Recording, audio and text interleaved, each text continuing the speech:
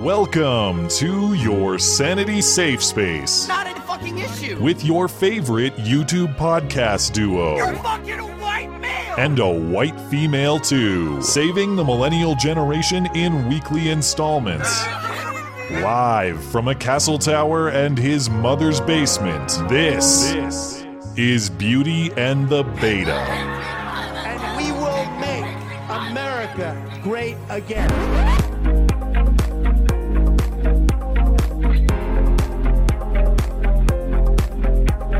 This morning, a bitter backlash after President Trump referred to Haiti and African nations as S-hole countries. Africa, Haiti, elsewhere, this word S-hole countries, I won't say it. Why are we having all these people from shithole countries come here? Why are we having all these people from shithole countries come here? Well, close your ears, Wolf, because I'm going to give you a reaction and it's personal. I'm a proud shithole. I'm a proud shithole.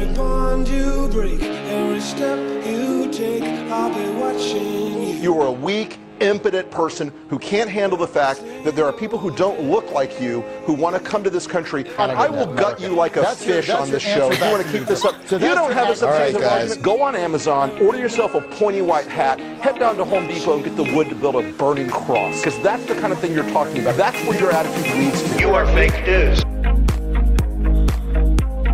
Very fake news.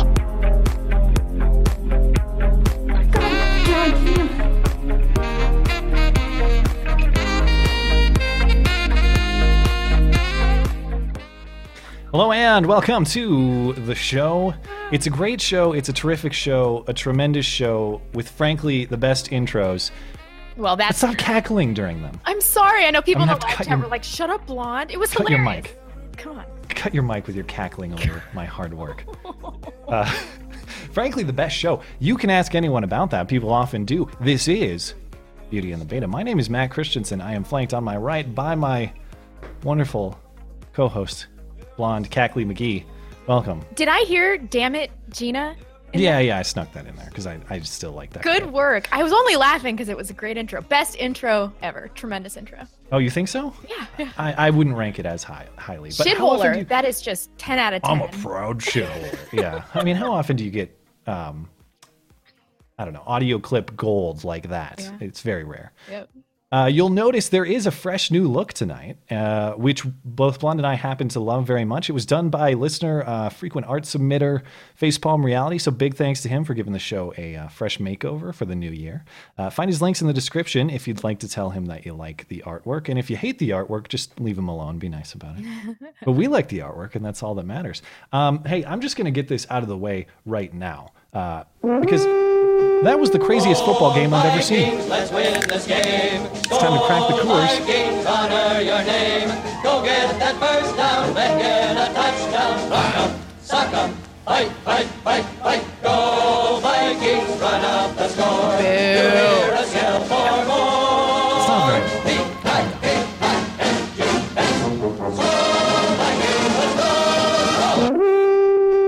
Super Bowl homeboy. That was nuts. I'm not going to talk about football anymore. I expect maybe some of the super chatters might. That was insane. I just feel I'm when I connected to the hangout here, you said, wow, you look happy. And it's like, I've never seen the Vikings benefit from an insane reversal of fortune in the playoffs. Doesn't happen. That was awesome. Why am I nodding like I know what the hell you're talking It was just about? great. It was great. You'll have to watch it later. Also, you see it in the title. I interviewed Tim Pool on Friday night. It was great to talk to Tim. I haven't spoken with Tim before, so that was a first for us. And that will air to close the show. We're aiming for about 90 minutes, but we'll see how much the Vikings excitement and the Coors Light impacts that. But yeah, we're aiming for the Tim interview to close the show about 90 minutes from now.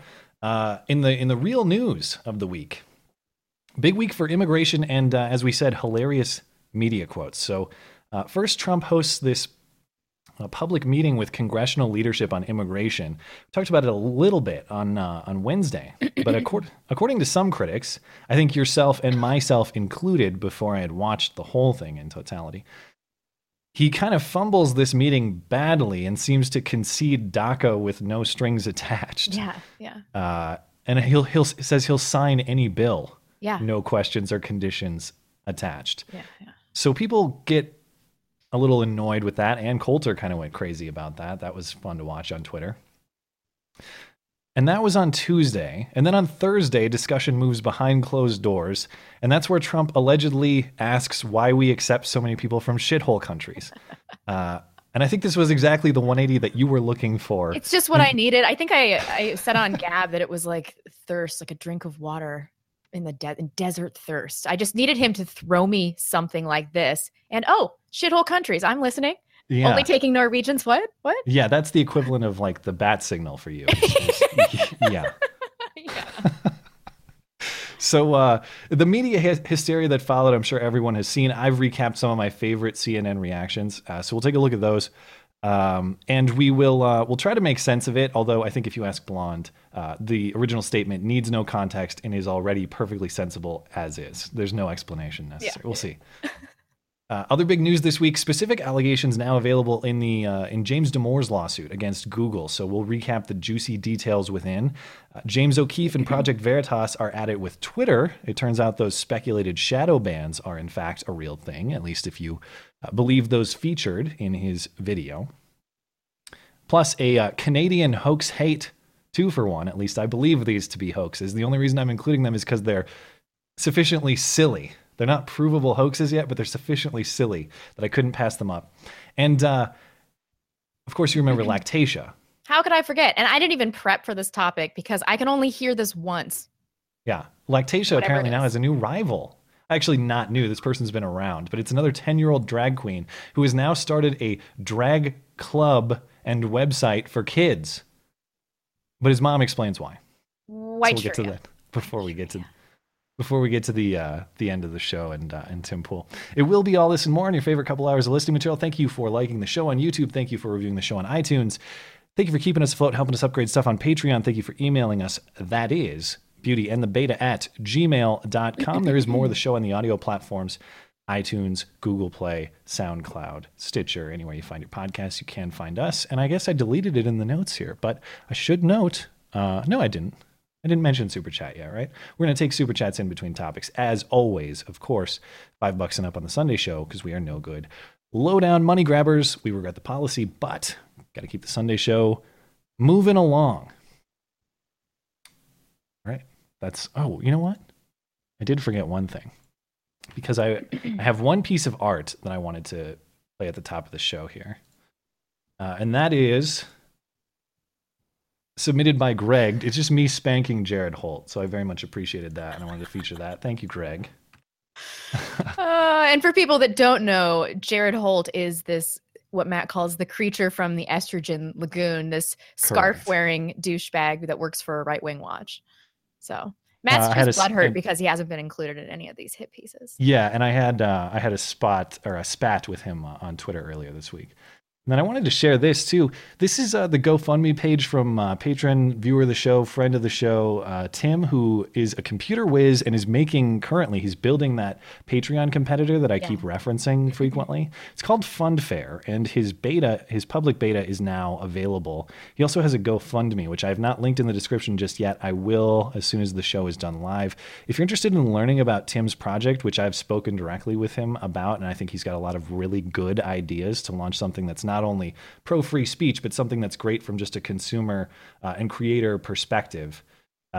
Check this out and watch Tim's explanation of it. And if you'd like to support it, go ahead and do that. But I expect we'll talk a little bit more about this with Tim himself as this becomes closer to a reality. So an exciting project. And I like the name. I should point that Funfair. I like it. Yeah. Nice and wholesome.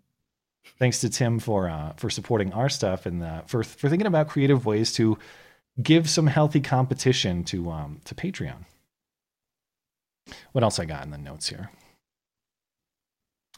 I think that's all to start the show, except for a couple of interesting news items before we hop into the immigration meeting. So we mentioned, what was it? How long ago did we talk about that SWAT case? Was that 2 weeks ago?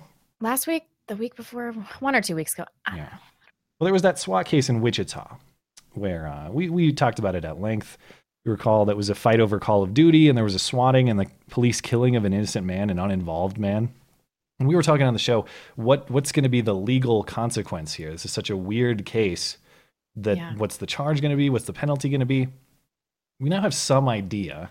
So he's been charged with, this is Tyler Barris, who is from LA, but is now in the custody of Kansas authorities. He has been charged with involuntary manslaughter. In Kansas, that's a level 5 felony carrying a minimum of 2.5 years in prison, maximum of 11.5 years. He is also facing charges related to swatting in Canada. So, ooh, what happened with that? He's a career swatter, apparently. You'll notice Tyler Barris, known online as Swatistic. Swatistic is his online identity. Well, so he's probably going to get 3 years. Yeah, I mean, even if we assume get the minimum, minimum, he's going to be in jail for years, which he should be. Yeah, he absolutely should be. He's responsible for the death of an innocent father. That doesn't seem harsh enough to me. Yeah, we'll keep an eye on it. I'm just glad to know that he's apparently going to be locked up, unless there's some bizarre legal situation in which he gets off somehow. Then what else we got? Did you see this? The worst armed robber ever. You see this clip? Yeah, this footage brightened my week. It was hilarious. Okay. I'm excited to watch it again. So this is a cell phone store in Houston. The event in question here actually happened in April. It's an armed robber entering a cell phone store only to be locked inside of the store.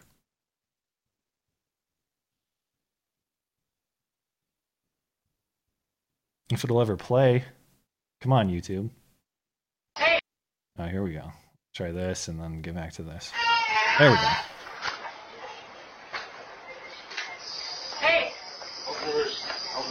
So he walks in and says, "Open it up."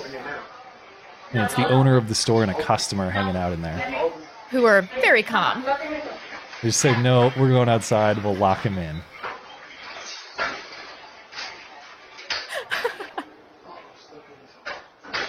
And he realizes what's going on. He tries to shoot his way out.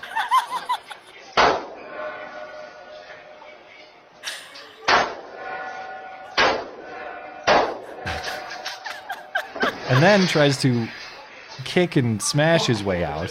Oh my God.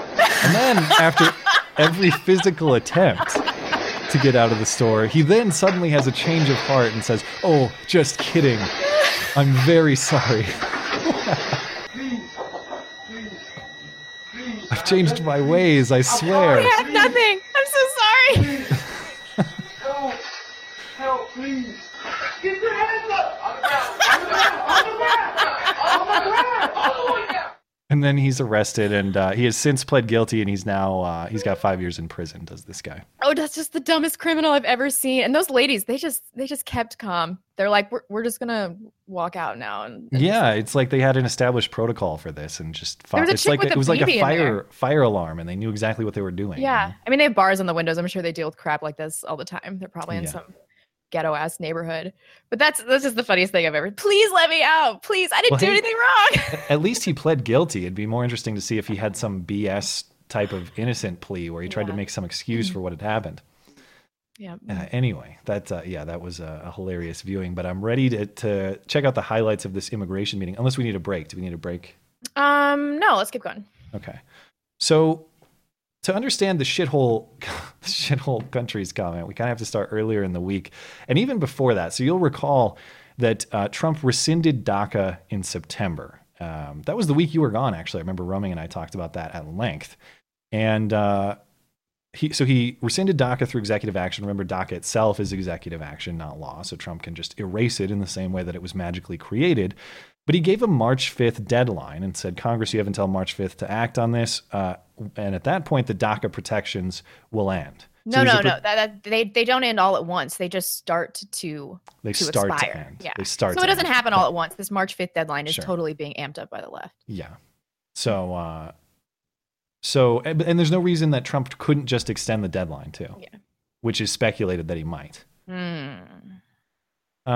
So they start trying to hammer out this deal, and of course the concept here is if Trump and Republicans are open to enshrining DACA as a law, you got to get a lot of the immigration policies they want in return. So the wall, border security, an end to the diversity visa lottery, an end to chain migration. And after hearing some of the clips, I was on the alarmist team, and I think you were too. Yeah. I've since listened to the entire meeting in full, and I've got some clips from it. I'm less on the alarmist team now, and this even regardless of the shithole countries comment. Yeah. But I think this is actually mostly just misunderstanding as opposed to willingness to concede everything.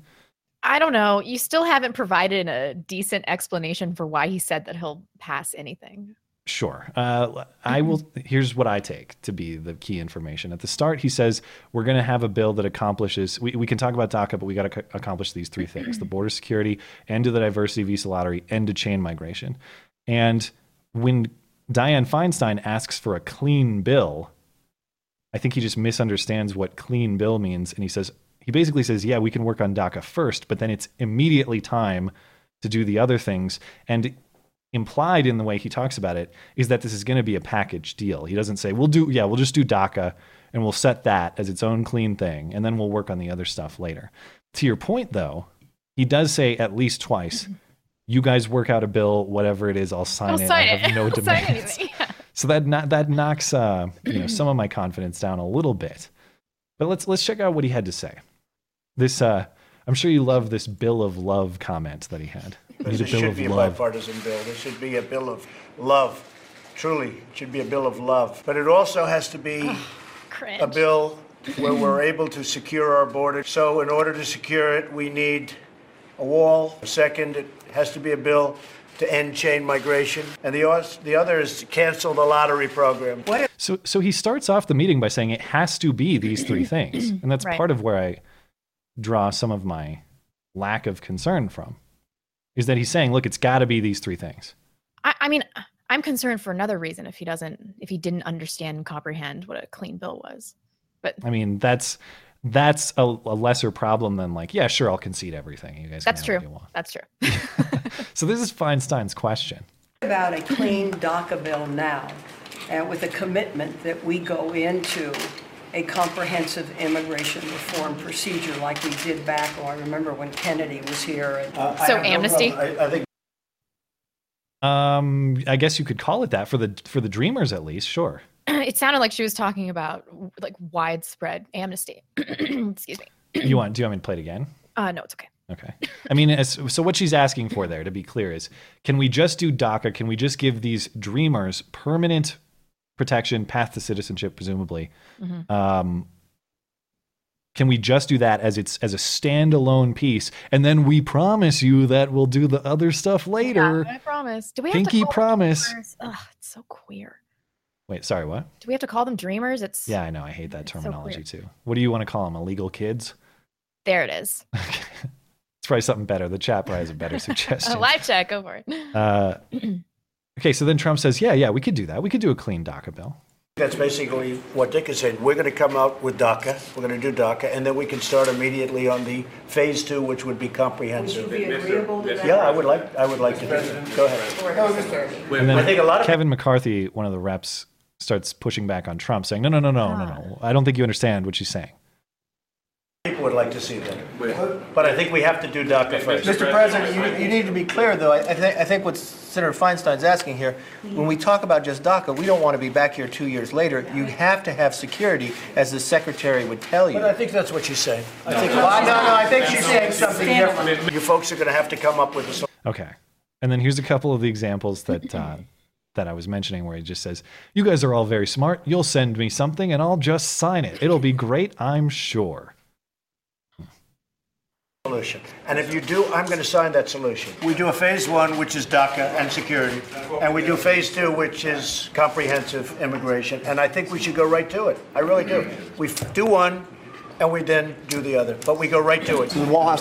So there was that part too, You're which right. implied to me that he said, there are two parts to this, and they're both mandatory. I don't care the order in which we do them, but they are mandatory components.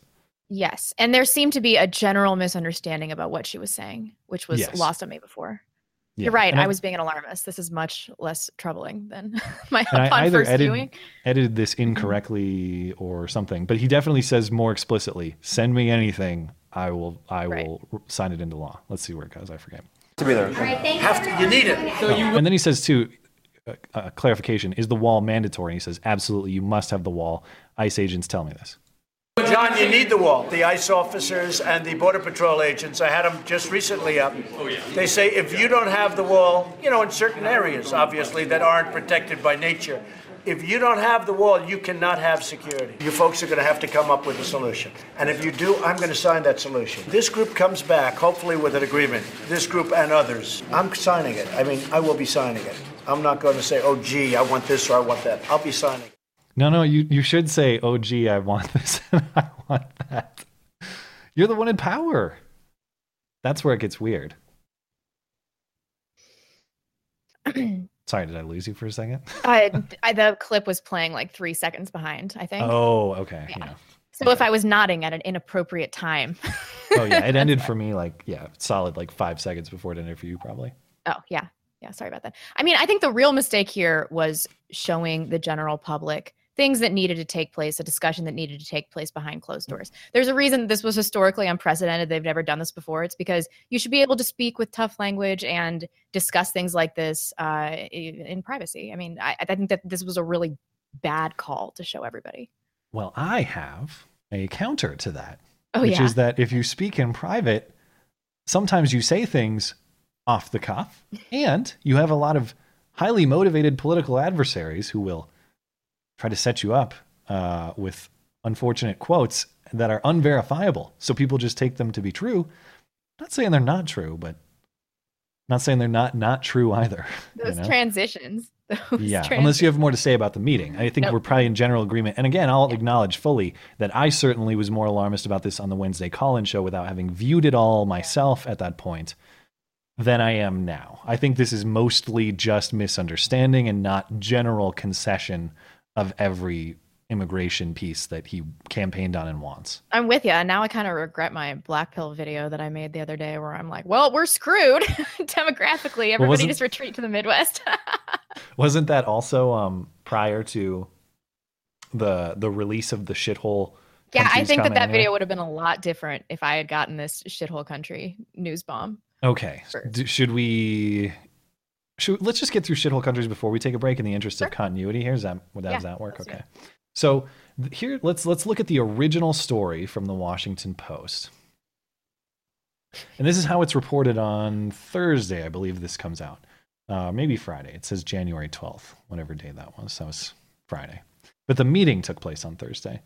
Okay, so President Trump grew frustrated with lawmakers Thursday in the Oval Office. So the meetings are continuing in private, not with cameras everywhere. They're just speaking with each other. When they discussed protecting immigrants from Haiti, El Salvador, and African countries as part of a bipartisan immigration deal, according to several people briefed on the meeting, Trump said, quote, "Why are we having all these people from shithole countries come here?" Trump said, according to these people, referring to countries mentioned by lawmakers. Trump then suggested that the United States should bring more people from countries such as Norway, whose prime minister he had just met with on Wednesday. The president, according to a White House official, also suggested he would be open to more immigrants from Asian countries because he felt they help the United States economically. In addition, the president singled out Haiti, telling lawmakers telling lawmakers that immigrants from that country must be left out of any deal. These people said, quote, "Why do we need more Haitians?" Trump said, according to people familiar with the meeting, quote, "Take them out." No, that doesn't mean assassinate them. That means they're not going to be protected. They have to go back, basically. Yeah. And there aren't going to be more coming. Good. Yeah. Awesome.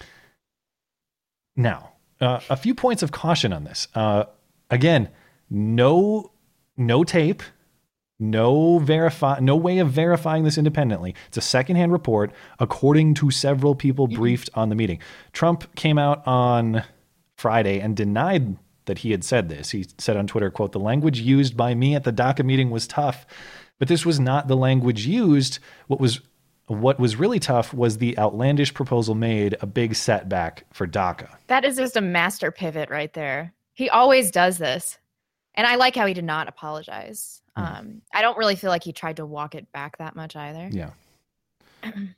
The point is, without any context or even certainty that he said it, it seems unfair to interpret the comments with certainty.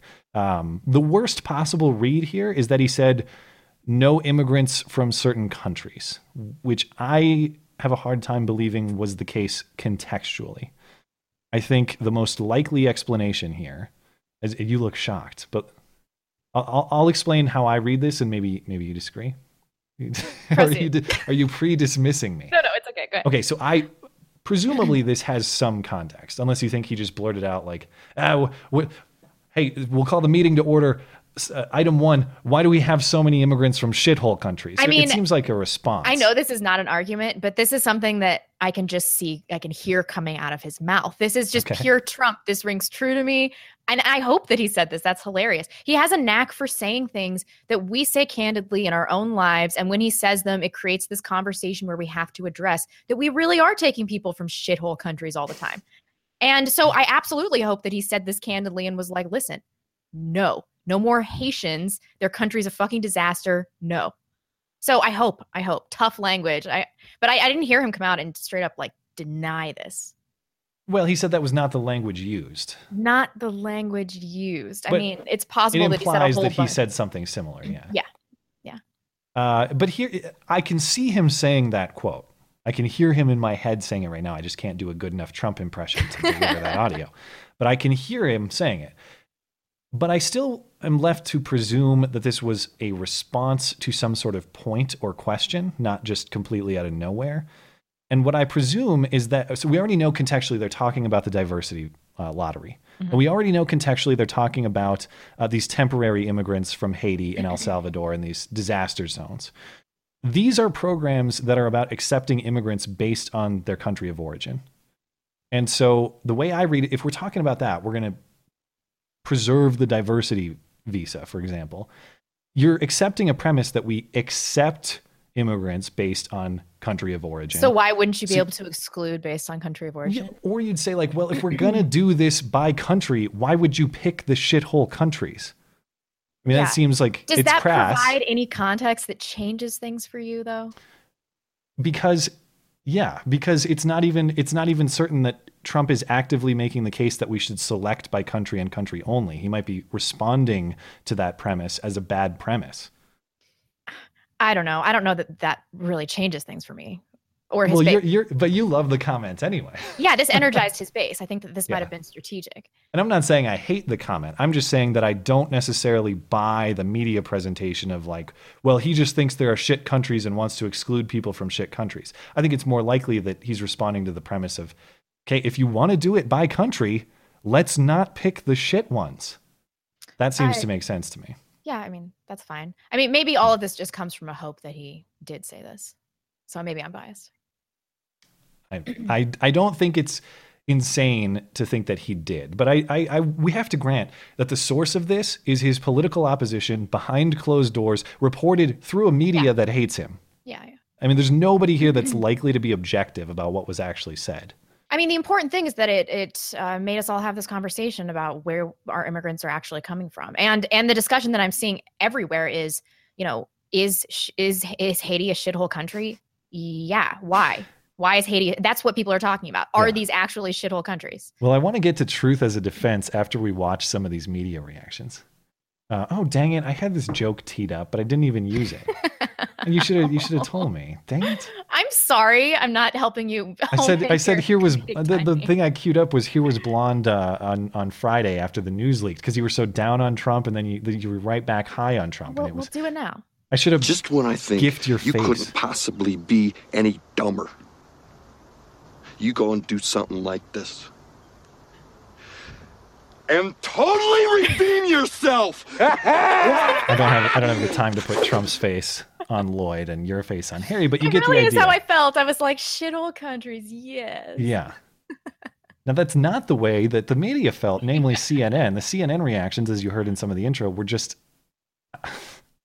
I mean, I could have probably made it. I know Mark Dice made a montage. I probably could have made like a 20-minute montage of all of these. You weren't enjoying this? It's like sport. He just says these things that are clearly true, plain as day, and then the media becomes apoplectic, and it's hilarious. It's just let's watch it. Okay, so Don Lemon is first. Don Lemon says the president is racist. This is CNN Tonight. Surprise. I'm Don Lemon. The president of the United States is racist. A lot of us already knew that. Why are we having all these people from whole countries come here? Those comments are frankly disgusting. Geez, have a shot, Don. Donald Trump is. This is what he thinks. For all their talk about making America great, the president is playing to a base that welcomes his racism and will enjoy it. And that is disgraceful. Okay, and then Chris Cuomo goes to his whiteboard. This is the weirdest one to me because he contradicts himself directly in a couple different ways.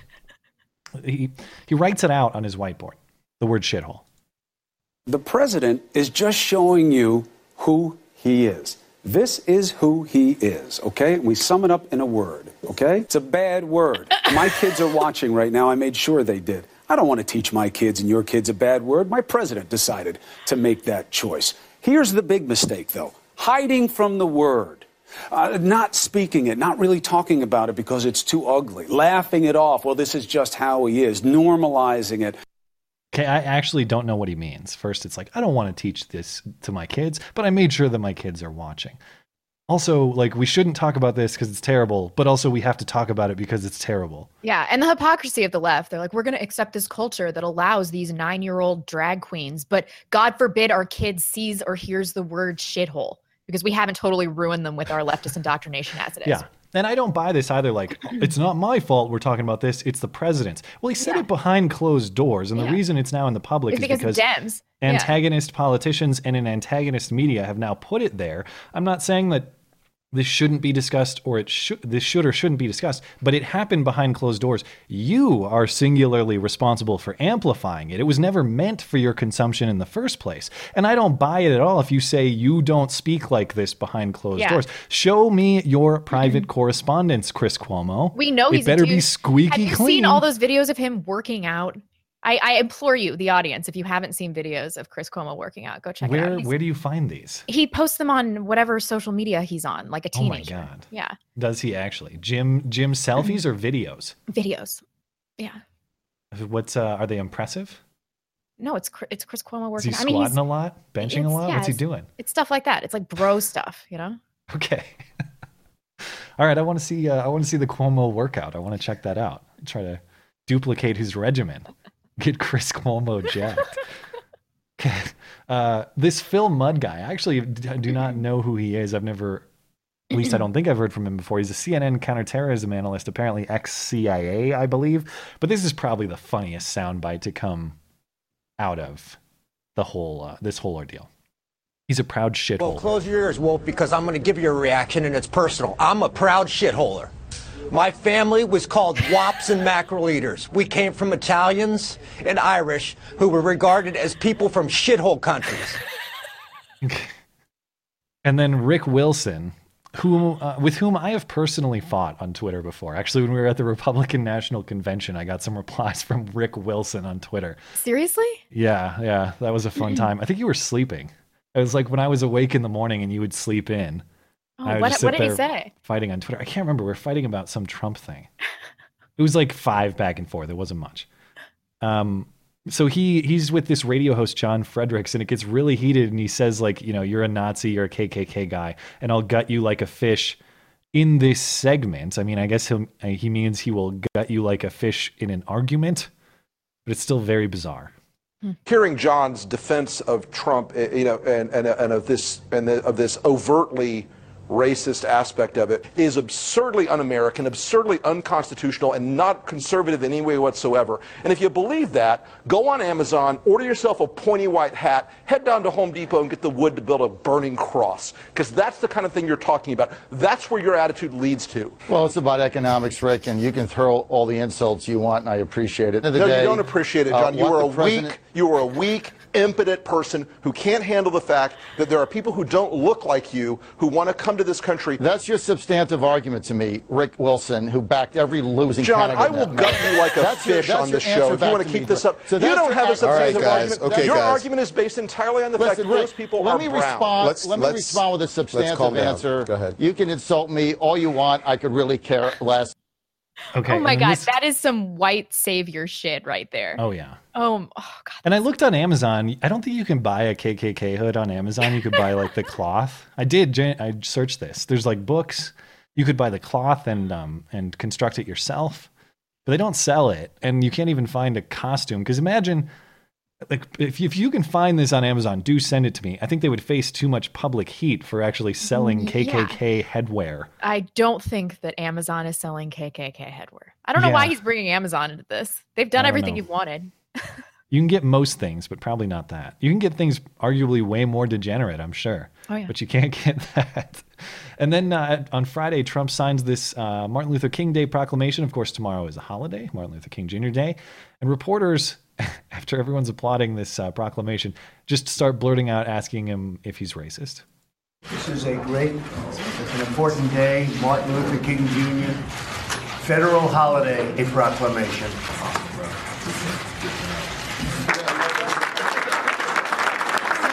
Will you give an apology for the statement yesterday?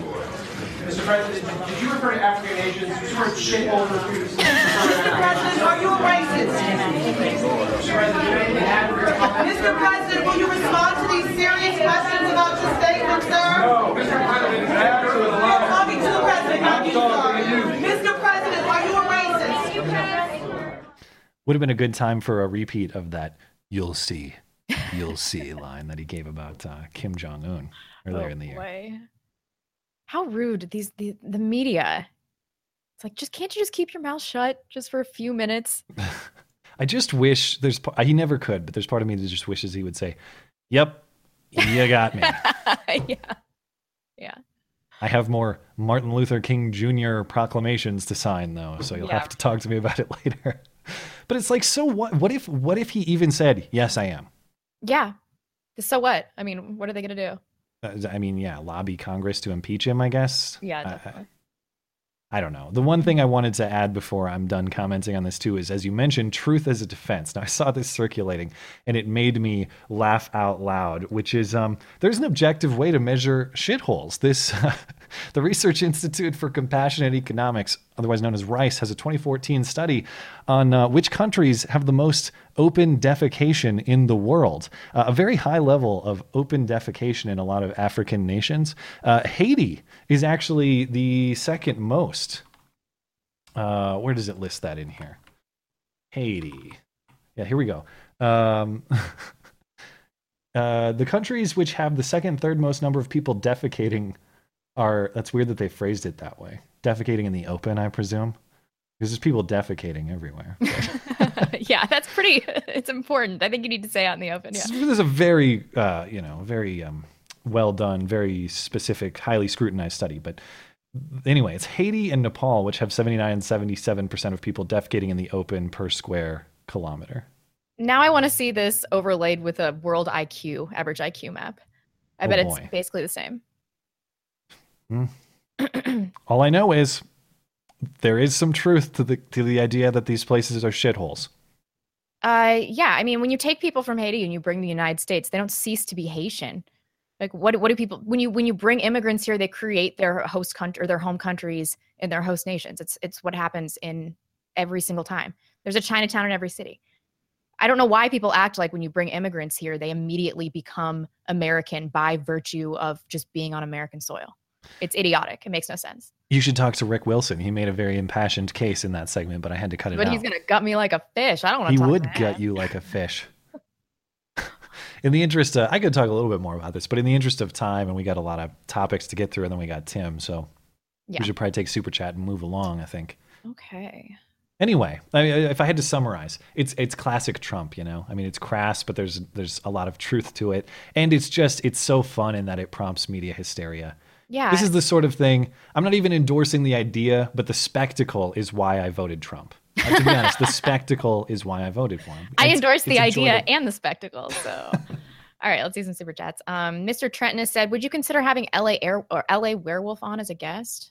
Best wishes. I actually am not familiar with this YouTuber. Are you? Sure. Send us a link and we'll take a look. Yeah, thank you for that. Thank you. El Presidente says skull. Thank you for that. Yes. Attack Alpaca. How about those Vikings, Matt? Completely understandable if you have someone filling in for you next Sunday. Oh yeah. So next Sunday is the NFC Championship game. I mean, the nice thing is I do the majority of the prep work before the game. If I saved it for after the game, not only would there be no time, but I would be I'm not kidding you. Like I had anxiety. It went from like rage because they choked so hard. It went from genuine rage to like unbelievable joy and surprise and shock within about a half hour's time. Sports. Yes, I have an unhealthy emotional investment in this team. It's not good. I shouldn't, but I do.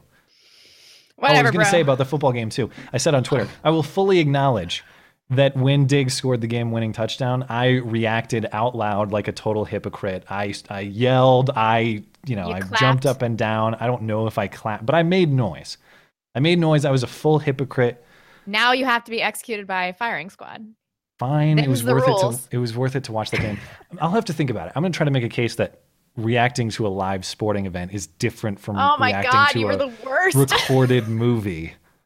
I'll have to make some kind of distinction, but for now I'll acknowledge the hypocrisy. Oh, I hate you so much. Jotty Boy said, couldn't hold it in, could you, blonde? And that must be because I was laughing through the whole intro. I'm sorry, guys. I know that. Yeah. The Ace Thunder donation for the awesome intro. Thank you. Thanks. Meeks, did you know Don Lemon gets turned on every time he talks about shitholes? It's his hole of choice. Hold on. I always, You it's guys are part of the bit that I'm not prepared with the rim shots when we start super chat. That's part of the fun, but that was worthy. But Don Lemon is. No. Oh, come on. That was pretty good. No, that one That was wasn't like good enough. a good joke for a girl. That was solid. Okay, for a girl. Hey. Evan Thompson, congrats on Vikes win, Matt. As a Falcons fan, your Vikings ripped the heart out of the Saints. Took a little of the sting away from yesterday. I wanted the Falcons to win because I want the Vikings revenge tour. I want revenge on the Falcons for 98. But yeah, that was a tough game. That was a tough game for the Falcons. So I thought I was going to experience your plight for about an hour today, and then my faith got restored on a moment's notice. Oh, God. Kingsley Oberqua, woo boy, that may have been my favorite intro. Me too. I think that was my favorite intro. Love it when blonde. Can't help but laugh. Fantastic show. Keep up the glorious work. Thank you so much. Slasher, greetings from future shithole country of Canada. Thanks to Justin, come for brains, Trudeau. Well, we got a little Justin cameo later. He'll talk about some of the Canadian hoax hate. So Justin coming up. Chicago Conservative says, skull clap, skull clap. Yes, indeed. I presume he wanted me to clap, but I'll clap. There we go. Let's clap. Well, it'd be better if it was a live performance, but sure, I'm clapping. Yeah. Morgan Smallbone, blonde, please use your matchmaking skills to unite James Damore and Lindsay Shepard. I want red-pilled babies. I would love if Lindsay Shepard and Matt hooked up. That would be amazing. But James Damore has a feminist girlfriend. I've heard him talk about it on a few different occasions, so he's not single. Excuse me. Tonenheimer. By the way. What? You're going to get me a Me Too accusation and keep talking like that. I disavow. Tannenheimer says, as a Lions fan from Detroit, skull, go Vikings. Well, thanks. Redicus, is hoax hate equally silly to the fried chicken frisbee? I forgot about that story. And that was in St. Louis too, wasn't it? Yeah. We were talking about that last week too. That might be the ridiculousness of the allegation in combination with her hysteria in reaction. That might be the most ridiculous one, just the over least the top. Believable. For the audience that didn't listen to that episode, there was this story out of St. Louis that like a black woman driving on Highway 141, somebody threw a piece of fried chicken into her open window as both cars were driving. Like that is incredible accuracy. And she had this over the top hysteria crying on Facebook video reaction, talking about how hard life is because people throw chicken at her. Oh man, if somebody threw fried chicken in my car, I'd be like, oh, awesome. Delicious. I'd probably eat it. Yeah. Evil Fuzzy said, splitting my time between reading my novel, playing Skyrim, and listening to Beauty and the Beta. Done almost 90 pages in 2 weeks now. Awesome. Good job. Well, that's tough. Just write it out until you I get got the right. Skyrim remaster, and I think I'm the only person in the world who was bored by Skyrim. I put like 5 hours into it, and I was like, not for me. And I haven't played it since. It's been like a year. I don't know what you're talking about, so all right. I like RPGs too. I'll have to get back into it. I hope you're enjoying it though. That's not right, said Matt and I once made love in Hawaii. We gave each other missile warnings all night long, if you know what I mean. Nice. I haven't followed that story, but I do know It enough is about it to get the wild. joke. I can't believe that happened. I mean, we didn't cover it because it's kind of there's not much meat there. Some employee just screwed up and pressed the wrong button and then alerted everybody that they were going to be incinerated in their homes. So that happened. Yeah. RK said, Blonde, you should take the ferry and go visit Polsbo. Check out Daughters of Norway meeting. Being with non-cucked ancestral kin will recharge you. Funny that you mentioned that because when right after my fiance proposed, which he did in Oregon, we drove through Polsbo, and it is just the most adorable little Swedish town. But I can't live there because of the public school situation. So we did already rule it out. But it's a really, really cool town. Thank you for that, Joel Dykeman. Matt, enjoyed your coverage of Dankula so much. Got me inspired. Going to start a dog training business covering the basics. Roman salute, goose stepping, Jew defense. I'll call it the third rough. That is great. Well, thank you for that. That was it's the most fun I've had making a video in some time. So I always like it when a topic it kind of ignites a fire under me a little bit, and also is ripe for comedy potential. And that was it. Joel Bish, is that his name? Joe Bish. By the way, Joe Bish, you ever want to respond? I'm more than willing to do that. I don't think that a man that wears a romper is gonna make it very long on this show. I just don't think he's calling back, dude. I don't want to rip him like that, but it's like really, I want to absolutely destroy him. He sets the precedent. It's like, all right, we make it personal. Let's go personal. Let's do it. Let's do it right now. Cracking knuckles. Fat fruit. God, a romper. 9. Redicus said that guy had previously robbed that same store and come back. He looks like a skinny little soy boy. He better be glad he didn't have lead poisoning. We robbed that store before, eh? I hadn't heard that. I didn't read that. Geez, I mean, that's the second try. That's even dumber. Yeah, that makes it worse. Oh no. Presumably, you would have scouted that out before, if you knew the spot you were working with. Dan Irish said, "Fuck Marcus Williams." Yeah. It's a football reference. He's the player who blew it. He wanted to see the Vikings fail, and he thought he was going to get it, but he's a bitter Packers fan whose season is over, and he's upset about that. That's fine. You're living the life that Vikings fans live most years. Let us have our moment. It's just 1 year for our cute little team. You don't have to be bitter about it. Thank you for supporting the show. All right, whatever, guys. Yeah. Travis Baye said, years ago, a friend told me he was illegal. I didn't know what to do, so I gave him food, let him shower at my place, and sleep on my couch. I did everything I could to keep him here until ICE arrived. INS arrived. Okay. Oh, that's funny. You guys are awful. I love our live chat. They're terrible people. I mean, what would you do if your friend was like, I'm here illegally? Because I definitely would be like, all right, they're on their way. That I don't know. I've never encountered that situation. I would like to say that I would do the right thing, and I believe that there is a legal and moral responsibility for you to do the right thing. Yeah. But I can see the dilemma. I can certainly see the dilemma, especially if you're really close with that person. Let's do a few more. And if I don't get to you, we'll circle back. Freshinator 2 said, hey, Matt, do you want to join Sargon of Akkad? If you don't join me, then you're my enemy, liberalist, individualist, collective. Oh, boy. I can't comment on that right now. But I have seen the video, and I can say that with the values that are articulated, I generally agree. But I am allergic to ideological group identity like that. Like I said, I don't like surrendering control of my individualism over to a group or another person. I very much hesitate. But I hope it works. I hope they're successful with it. All right, whatever. That's fine. Joseph Kalisic, Trump should let Dem shut down the government. Every day of lost pay furloughed workers is another bargaining chip for Trump. I guess I haven't thought about that. This has escaped my notice for the last few weeks.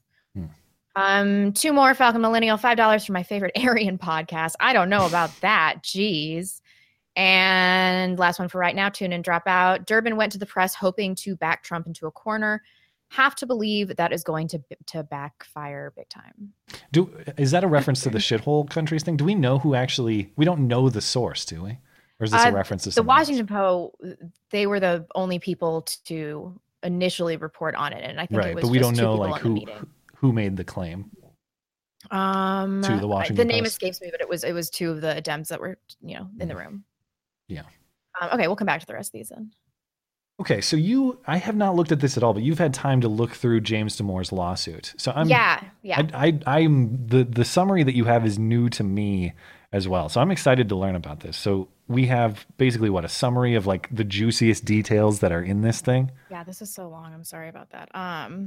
So give me the top points. Let me first of all, I should say that I got a lot of, because the complaint is 160 pages long, so I wasn't going to read all of it. But Independent Man made the most comprehensive video about that. We've linked it below, and check it out if you want to, because I had to cut out a lot of really important stuff in here. But basically, the gist of it: James Damore filed a class action lawsuit for discrimination against men, conservatives, and Caucasians, and he did it with another Google employee, David Gudeman. And half the complaint is about David Gudeman's case, and he was fired for much of the same thing, except what he did was say some pretty benign things about Muslims and Trump. Did this happen before or after Damore? Presumably before. It was a similar timeline. Okay. I guess I'll just read you one of these things that he said really quick. He said, "This is one of the reasons that this guy, the other co-complaint filer, that he was." Let me know do you have the pages handy so I can kind of follow this is actually the only one that I don't have the page number on. Yeah. It's ironic how many of the comments support the premise of the question. Anyone who believes President Trump will be out to get minorities, women, or gays has absorbed a lot of serious lies from their echo chamber. And the echo chamber is entirely one-sided. You can't watch TV or go to movies without being constantly confronted with the leftist worldview. Leftists can go their whole lives never being exposed to the conservative worldview, except in shows written by people hostile to it. So when I read that, I was like, that seems totally benign to me, right? He's just saying that there's a leftist echo chamber. I read the other stuff that he said, and these were in Google forums. This wasn't at work or anything like that. This is just stuff he posted online, and it was equally benign. He said a few things about Muslims. Fired, basically no discussion about it. So hopefully he's going to get some kind of settlement or raise awareness to this. But as far as James Damore is concerned, I basically wrote this outline under the impression that everybody had read his document.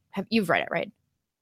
No, as in this lawsuit complaint, or no. His original document. Yes, yeah. So let's go to page 5. I thought that this was important. He has an exemplary record at Google. He was promoted 8 months before his firings. He got bonuses up to 20% of his salary. He had never been disciplined. He had exceptional performance reviews. And his academic history is sparkling. I think he went to Harvard. So, they really wanted him at Google. He was their ideal employee. They didn't expect this at all. I don't know. I think that's important because they can't weasel their way out of this by saying he wasn't a good employee. He wasn't providing any value or service here. They simply can't do that. I mean, they have however many years he worked there of all of his performance records saying that he was doing an excellent job, getting raised year after year. So I don't know what they're going to do about that. Okay, let's go to page 6. So at the end of March 2017, there was a weekly meeting at Google where 2 female Google executives were brought in as presenters, and they began to go to individual departments and shame departments that had fewer than 50% female employees, and then reward departments that had more than 50%. And it actually says shamed in here too. Yeah, in the complaint, it says shame. Yeah. The TGIF meeting on March 30th was entitled Women's History Month, and Google brought 2 female presenters for this get together. And so, they were just going around being like, well, so it wasn't like they were like, you have 50% men, 50% women. Good job. They were going around saying you have to have more than 50% women in your department, it sounds like they were just sending these 2 women around. Women less than 50. So, I mean, presumably they might say good job for 50-50. We'll see about that. I mean, so during I all shouldn't of give this, them the benefit of the doubt, probably, but why? During all of this, James Damore was, he was internalizing all of this information. He's being sent to all of these diversity meetings. He's getting all of these inclusion memos. And I think that this is when he probably started to wake up. And then they had a diversity and inclusion summit. This is page 7. Okay. And this is what spawned the memo. The summit was organized by Google's senior vice president and other members of Google's leadership, covered general topics such as how Google could increase its diversity, specifically Google presenters went through some of their policies that were designed to accomplish this, as treating preferred categories of people, women, certain but not all ethnic minority groups. They actually say not Asians in here. They're like, no Caucasians, no Asians. Differently during the hiring process by providing extra interviews and putting applicants into a more welcoming environment based on their race or their gender. They also were discussing diverse individuals into high priority queues so that they were more likely to be hired. Line 36. I just want to emphasize that one more time. Google defined diverse individuals as women or individuals who are not Caucasian or Asian. I don't understand when people say things like, a certain race cannot be diverse. Like, diversity is a concept that is made with reference to other people. Yeah. You have to have a mix to have diversity. Right. How is a group of...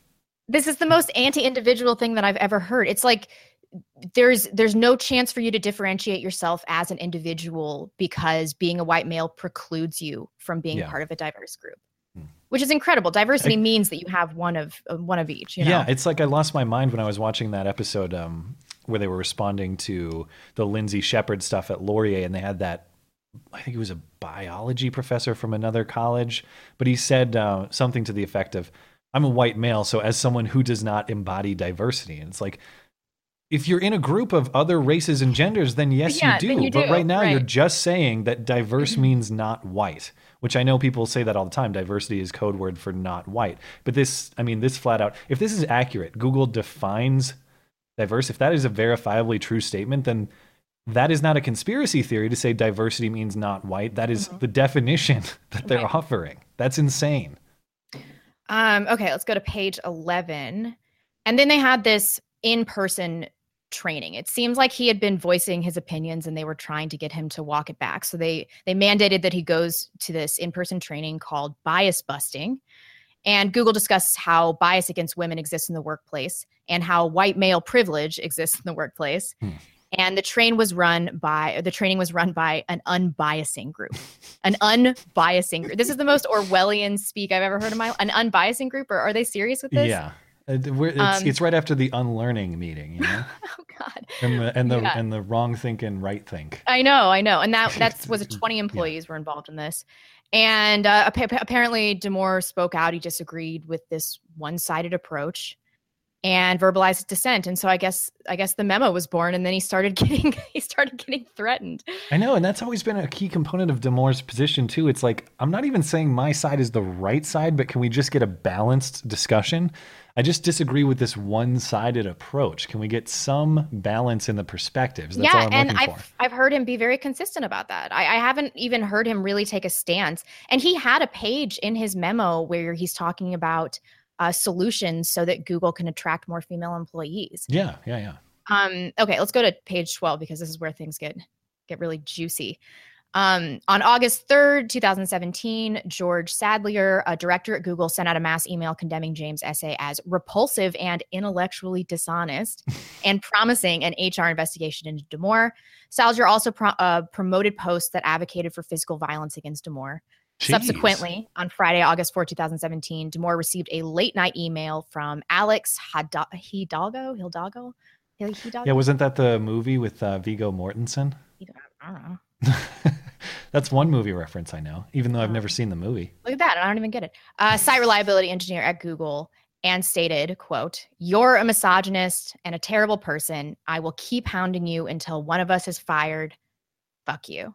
So this is an email he's getting from a high-ranking individual at Google.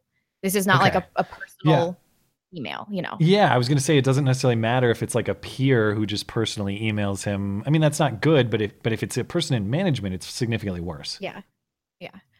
Okay, let's go to page 13. So Damore, wow, and here's the email as well. It's so it's not just, you know, that this is legit. It's got a screenshot. It's verified. So he sent this to HR, and he was told that he needed to work from home indefinitely because of the controversy he had caused. And then after he had been working from home for a few days, they called him and fired him. And the official reason for that was for perpetuating gender stereotypes. And he was also told in that phone call that he had no option for appeal and that it was not going to be discussed any further. Yep. So what this lawsuit is alleging is the main thing that I got from this that I was surprised by. I wasn't surprised by much, but page 15, Google employees were awarded bonuses for arguing against Damore's view. And reading between the lines, it sounds like some of these were definitely monetary. So let me read through this really quick. The Google recognition team allowed employees to give fellow employees peer bonuses for arguing against Damore's political viewpoints. Peer bonuses were typically reserved for outstanding work performance or for going above and beyond an employee's job duties, defending the liberal agenda, or defending violations of California employment law. Is not in any of Google employees' job description. And they do, in the complaint, if you guys want to check it out, they do have correspondence that corroborates this. Like people talking about how they're going to receive this award from the recognition team and everything. It's really crazy. I didn't think they were actually being rewarded for this. It's like a Pavlovian response where they're like, "Oh, good job for talking about the wage gap. Here's a cookie." Yeah. And similarly, this was another thing that I was really surprised by, was that they did actively keep this internal log of blacklisted employees. And there's a really interesting correspondence on page 34 and 35 with Stephanie Van Dyke. And she's talking about how she's been keeping this shit list. And then somebody responds, a manager at Google. Shit list. Yeah, she calls Very it creative, I know, Stephanie. right? Good job. Then one of the managers at Google is responding to her and talking about the legality of this. Like, I don't know if you can actually do this. I would talk to legal before assembling a list of people who are possibly creating a hostile workplace. It seems insane that they would do this. This was a publicly accessible list. Yeah. Well, no, it was an internal list of people that had been banned internally on Google Plus for saying conservative things. Okay. But it was still accessible by anyone within the company. No, I think it was more of like an informal thing that was exchanged between managers. And I also don't know what message service they're using. It looked like the other guy, that I think his name was Dave, that's in this complaint. Like he was being reprimanded for posting something on Facebook. It looked like a Facebook post in the complaint, but they didn't mention. And then some of it, they were just saying it was internal communication on Google forums. I think that's what the complaint said. So I don't know if these people are messaging each other in Gmail or whatever. Yeah. But anyway, about this blacklist. And I know that if I ever sue Google for harassment, I should demand to see all manager shit lists to see if this is something management already knew. What page is this on? I got to see this. What page was that on? 34.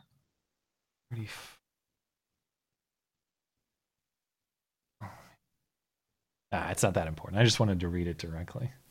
I just find it hilarious that they don't call this anything more stealthy than shitless. Yeah. It's a bunch of chicks. What do you expect? So most of it is actually emails, but if you want to go back to page 16, there is one email that I wanted to read because this was one of the really bad ones, like really, really bad. This is Combe Buckley. He's an SRE director, so it sounds like he's pretty high ranking as well. All right, are you there? Yep. Okay. There are certain alternative views, including different political views, which I do not want people to feel safe to share here. My tolerance ends at my friend's terror. Oh, come on. You can believe that women or minorities are unqualified all you like. I can't stop you. But if you say it out loud, then you deserve what's coming to you. Nobody made that case. Yes, this is silencing. I intend to silence these views. They are, and this is in bold, violently offensive. Take your false equivalence and your fake symmetry and shove them hard up where the sun don't shine. Now, can you manage if you work for Google and you get this from some kind of managing director, you see something like this circulating? It's incredible to me. And I'm not even sure what he means. False equivalence and fake symmetry. That sounds like your agenda. Everything has to be falsely symmetrical and falsely proportionate. You don't care about individual choices and the reality that women and the way that even certain races may choose or not choose to participate in this field of work.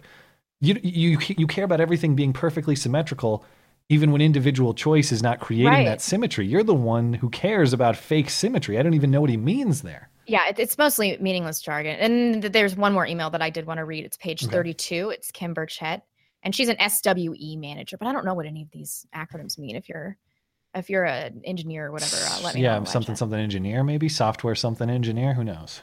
So her name's Kim Burchett. All right, are you there yet? Which page? Sorry. 32. Oh, sorry. I went to the wrong one. Whoops. She's got a real man face, too. Oh, yeah. She looks like she belongs in Hanson, basically. Handsome woman. I'm considering creating a public inside Google document of, quote, people who make diversity difficult. Please share here any suggestions, criticism, or words of warning. I'm thinking of something like a Google Doc that accepts comments and which calls out those Googlers who repeatedly made public statements that are unsupportive of diversity with links to those statements so that readers can decide for themselves. This sounds like social autopsy. The list will be open to contributions from other users, but I personally will be the judge of what is included and what is excluded. Right, so it's a democratic witch hunt. Yeah, like exactly. It's still a witch hunt, but they put the evidence up there for everyone to make their own democratic decision about it. Yeah. I will do my best to represent the individuals fairly, compassionately, and in context. I expect the list to start with just a handful of people, and if it ever grows to more than 0.5% of Googlers, then I will delete it as a failed idea. Things I'm still pondering. Should inclusion on the list require something resembling a trial? Resembling a trial. Hey, at least she's all for due process. I like that. That's a step up. Get this. Should people be removed after some period of time if they start behaving better? So she just gets to have just unilateral control over this crazy witch trial, but she'll try to remain objective. How about we put Kim Burchett up on some list somewhere and everyone gets to rate her from 1 to 10, and if she drops below a 5, she gets fired. Yeah. I think she's below she 5 right if it goes to more than 0.5 of Googlers, that she would delete the list because it included too many people. I think that's... Yeah. No, I'm just saying, like, the assumed self-importance and authority here is like, well, clearly I'm a good person I'm a great person. I'm a good person. I should set up this tribunal for others. I know. For their wrong think. It's a total drumhead. I don't know. It's astounding. I am not surprised by very much these days, but when I was looking through this complaint, I was like, holy shit. It has pages of appendix of all of these email correspondence. I really encourage you guys to check it out. Links in the description. It's super interesting. But I think they have a real case here.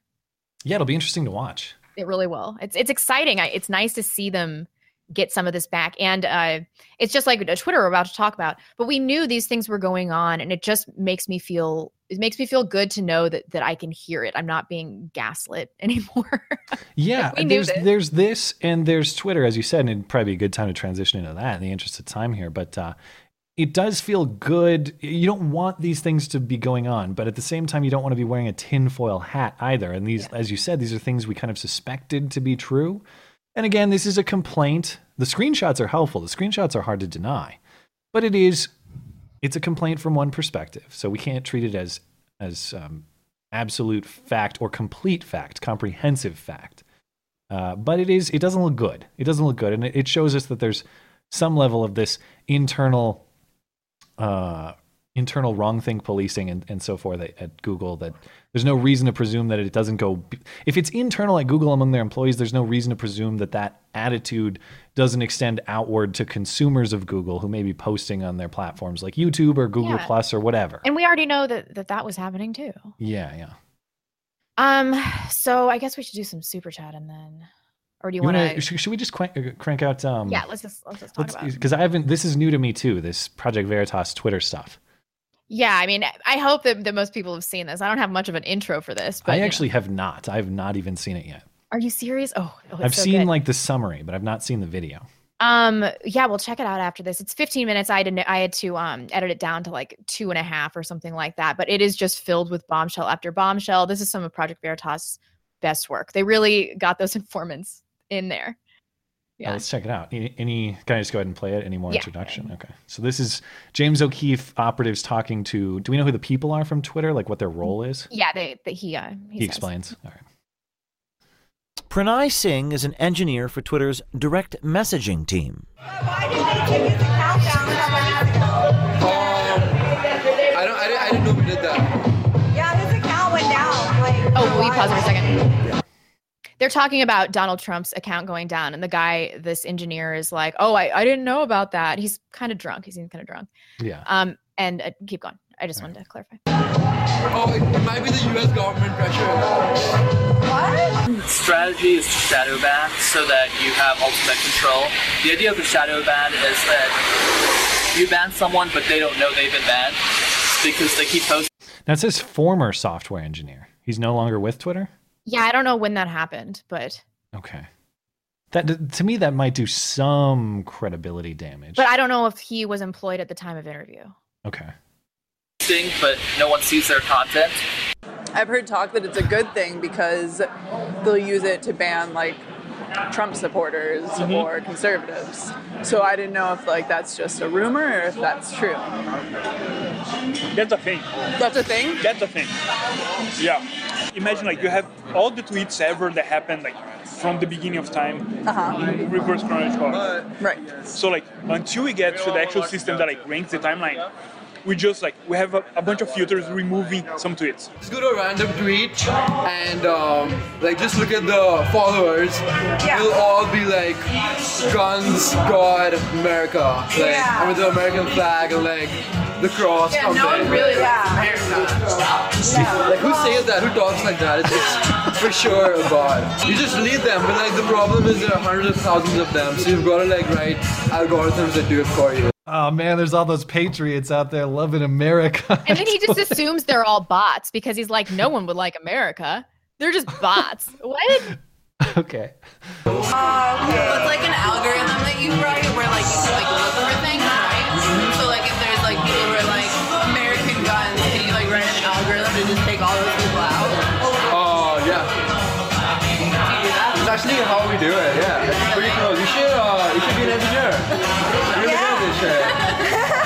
Be sure you're not a program. Oh man, we're like totally gonna hook up later, right? That's how they did it. They just like go in and give these thirsty Indian engineers like a martini and then drop some hot blonde chick in there. And they're spilling company secrets in like 3 seconds. And then she says something totally self-evident. And all the guys involved are like, wow, you're so smart. You should be an engineer like us. You're so smart. You just figured this out all on your own. Yeah.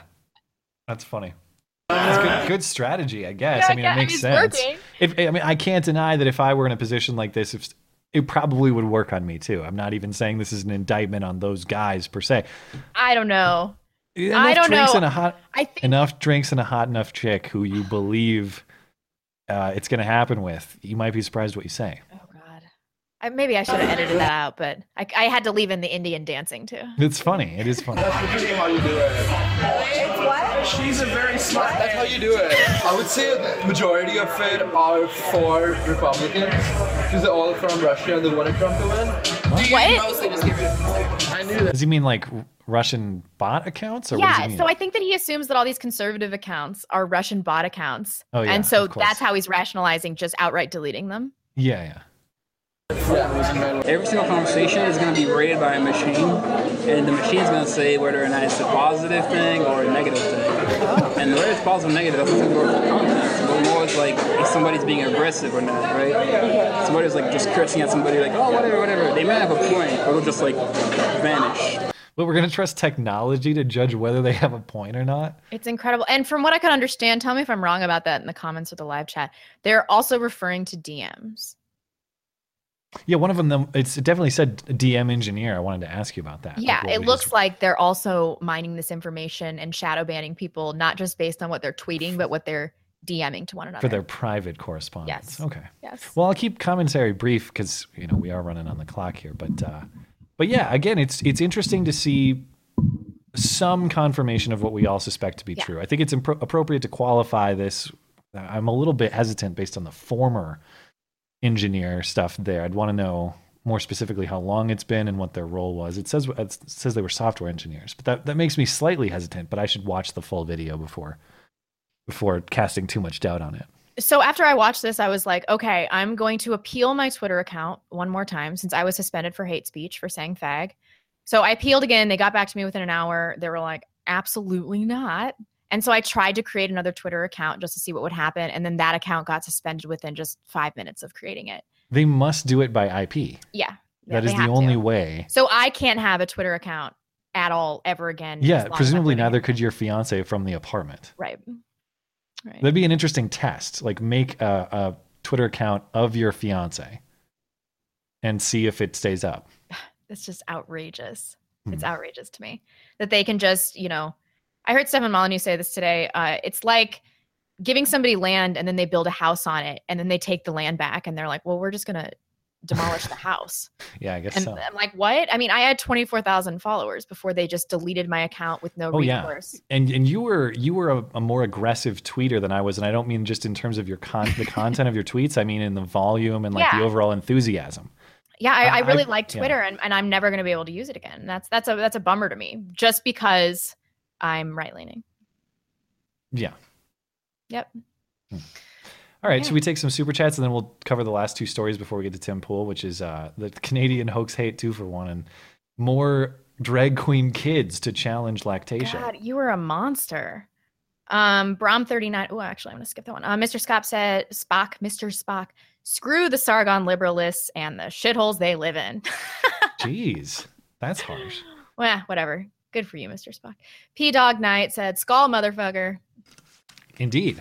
I was going to say, it's such a awesome night that I grabbed 2 silver bullets. One of those nights. Oh, yeah. We're going wild tonight. Bob Smith, hey, Matt, here's $5 towards your hooker fund. Another 15 and you can be the king of 3rd Street. Oh, yeah. Yeah. Thank you. I appreciate it. Boogeyman917, here's a shithole tip for all of you to do to this country. Wait. Here's a shithole tip for all you do to keep this country out of the shithole. Cheers. Thank you. Appreciate Sorry, it. I can't read. It's because I'm blind, not because I'm stupid. Jess Hahn said... A little B. Saw Jumanji this week. Oh, I love that movie. Small children in the front row clapped at the end. No, the new Jumanji, though. What? There's a new Jumanji? Yeah, I heard it's actually kind of good. Surprisingly. It's got like Kevin Hart and Jack Black They're and stuff. remaking Jumanji. I am so old. Yeah. My God. I remember seeing that But in the anyways, theater. someone clapped? Small children in the front row clapped at the end. We laughed and scowled just for you. I'll grant an exception for children, okay? I'm not going to get mad at children for reacting to things. But Josh, if you're an adult, definitely get fucked. Whatever. You're insane about this. Josh Hahn, you guys are killing it in the super chat. I love seeing you two. So obviously having fun. Keep up the great work. Thank you so much. I appreciate Thanks. that. It's not fake. We do genuinely enjoy making this show. I can confirm. It is fun. I appreciate it. Friend of the show, Dan Irish, giving a rim shot to Blonde's bad joke is an example of the soft bigotry of low expectations. You're into that one. That's so true. You shouldn't have done that for me, man. You need to let my I jokes tried to not hold strong. or I'll yeah, never learn. You're the one who pressured me into it. I just am not very funny. I don't know what to tell you. Jared McCoy said it goes in waves. It does go in waves. Ebbs and flows. Yeah. People who are consumed by race are racist. Yeah, I'll agree with that. Reference to the Google lawsuit, I assume. I don't know. He could be referencing any one of our. He might be referencing you. Who knows? I know. Or the convenience store holdup. J-Rock said, hey, Matt, how do you respond to the allegations that KSI are just a bunch of dirty campers? What? That's an inside joke. We categorically deny we are the greatest clan on not just Call of Duty, but any shooter game. I can't make a joke about this because people won't get it. Just keep going. Thank you. That is the definition of an inside joke. So. I appreciate the reference. Thank you. Gregory Hurst said, edit media reactions to shithole quotes so they're crying over Dankula's dog. Also, Trump should hold press conference in Haiti and say, prove me wrong. That's good. I like it. He should just set up a podium at a shithole. By which I mean one of these open defecation pools. Yeah. Yeah. John Metzger said, greetings from one of your oldest fans. I'm 68. You're the best 2 hours on the internet. Blonde, you got to have faith in the God Emperor. Thank you. Thank you for that. I know. I kind of felt stupid after he made this shithole comment because I was like, oh, there he is. Okay. It's okay. Oh, right. This is why I voted. That's why I voted Did for Ann Coulter comment on the shithole countries thing? I'm sure, but I never check out her Twitter anymore. I saw bet her she thought it was hilarious. Rage tweeting about the meeting, but I have not seen her commentary on shithole countries. She was really pissed. Really pissed. Redicus said, I want to see what comes out during the discovery stage of the James Damore lawsuit. Yeah, me too. It's going to be much of the same, I think. There's so much information in the complaint. I don't really know what kind of defense they're going to launch. There's clearly a culture of discrimination against white men and conservatives. I mean, obviously. Yeah, it is interesting to see how this is flipped, Yeah. There is also a clause in the complaint where they talk about doing speaking engagements, and they say that you should only do a speaking engagement if you ask if the white men on the panel are replaced with women of color. Oh. It says this in the complaint. Check it out, you guys. I read that and I was like, are you goddamn kidding me? So if you're a white man and an engineer at Google, you get a speaking engagement at some college, you just want to talk about tech stuff, you have to ask for other panelists that are white men to be removed and replaced. That's so embarrassing. It's like, you're just going to send me out to do a bunch of embarrassing social justice warrior crap. Why would you want to be a Google employee outside of the money? Well, I guess formerly the prestige, but a lot of that prestige is it's fading away really quickly here. No, I mean, it just seems like a crazy place to work.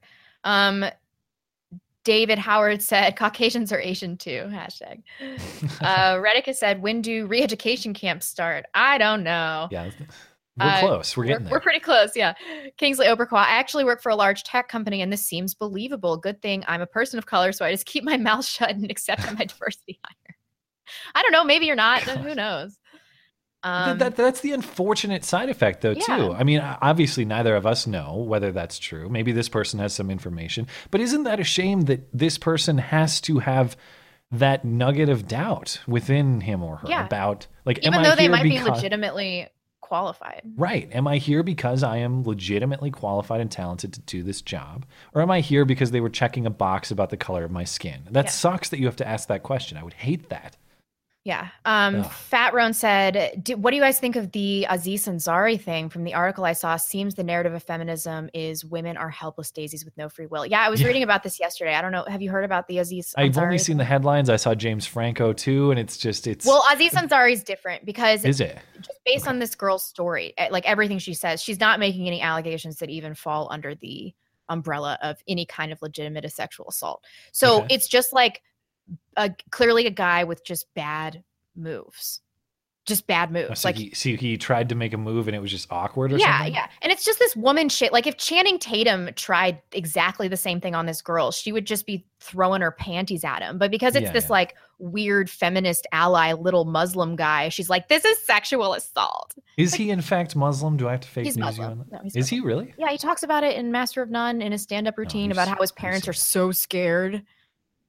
Oh, I don't watch his stand-up. Well, okay, so I agree that women are acting like they're helpless daisies with no free will. I totally agree with that. And Aziz Ansari does not deserve this at all.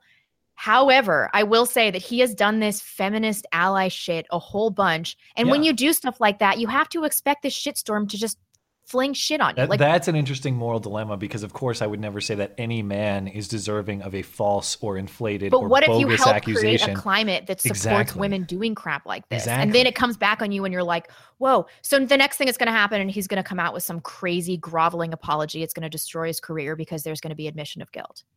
I'm calling it right now. Well, to your point, if you uphold this culture, if you perpetuate it, if you glorify it, if you help advance it, I'm less sympathetic to you as a victim. I'm not saying you deserve to be a victim, but like Al I'm Franken. less sympathetic. I mean, this is kind of how I feel about Al Franken. Yeah.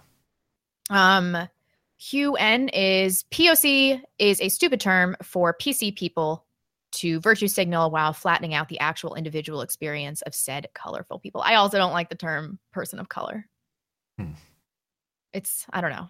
It's a new thing. I've only started hearing people say it. You want to go back to colored folk? Colored folk. I mean, what's the term we should use? I don't know. Isn't I don't it know. interesting Can we just though? call Colored people folk black is and white offensive, and but person of color. Yeah, you could use the specific race, but the terms get so weird. Like colored folk is associated with loosely racist grandmas, but person of color is this like woke, very tolerant, very progressive term.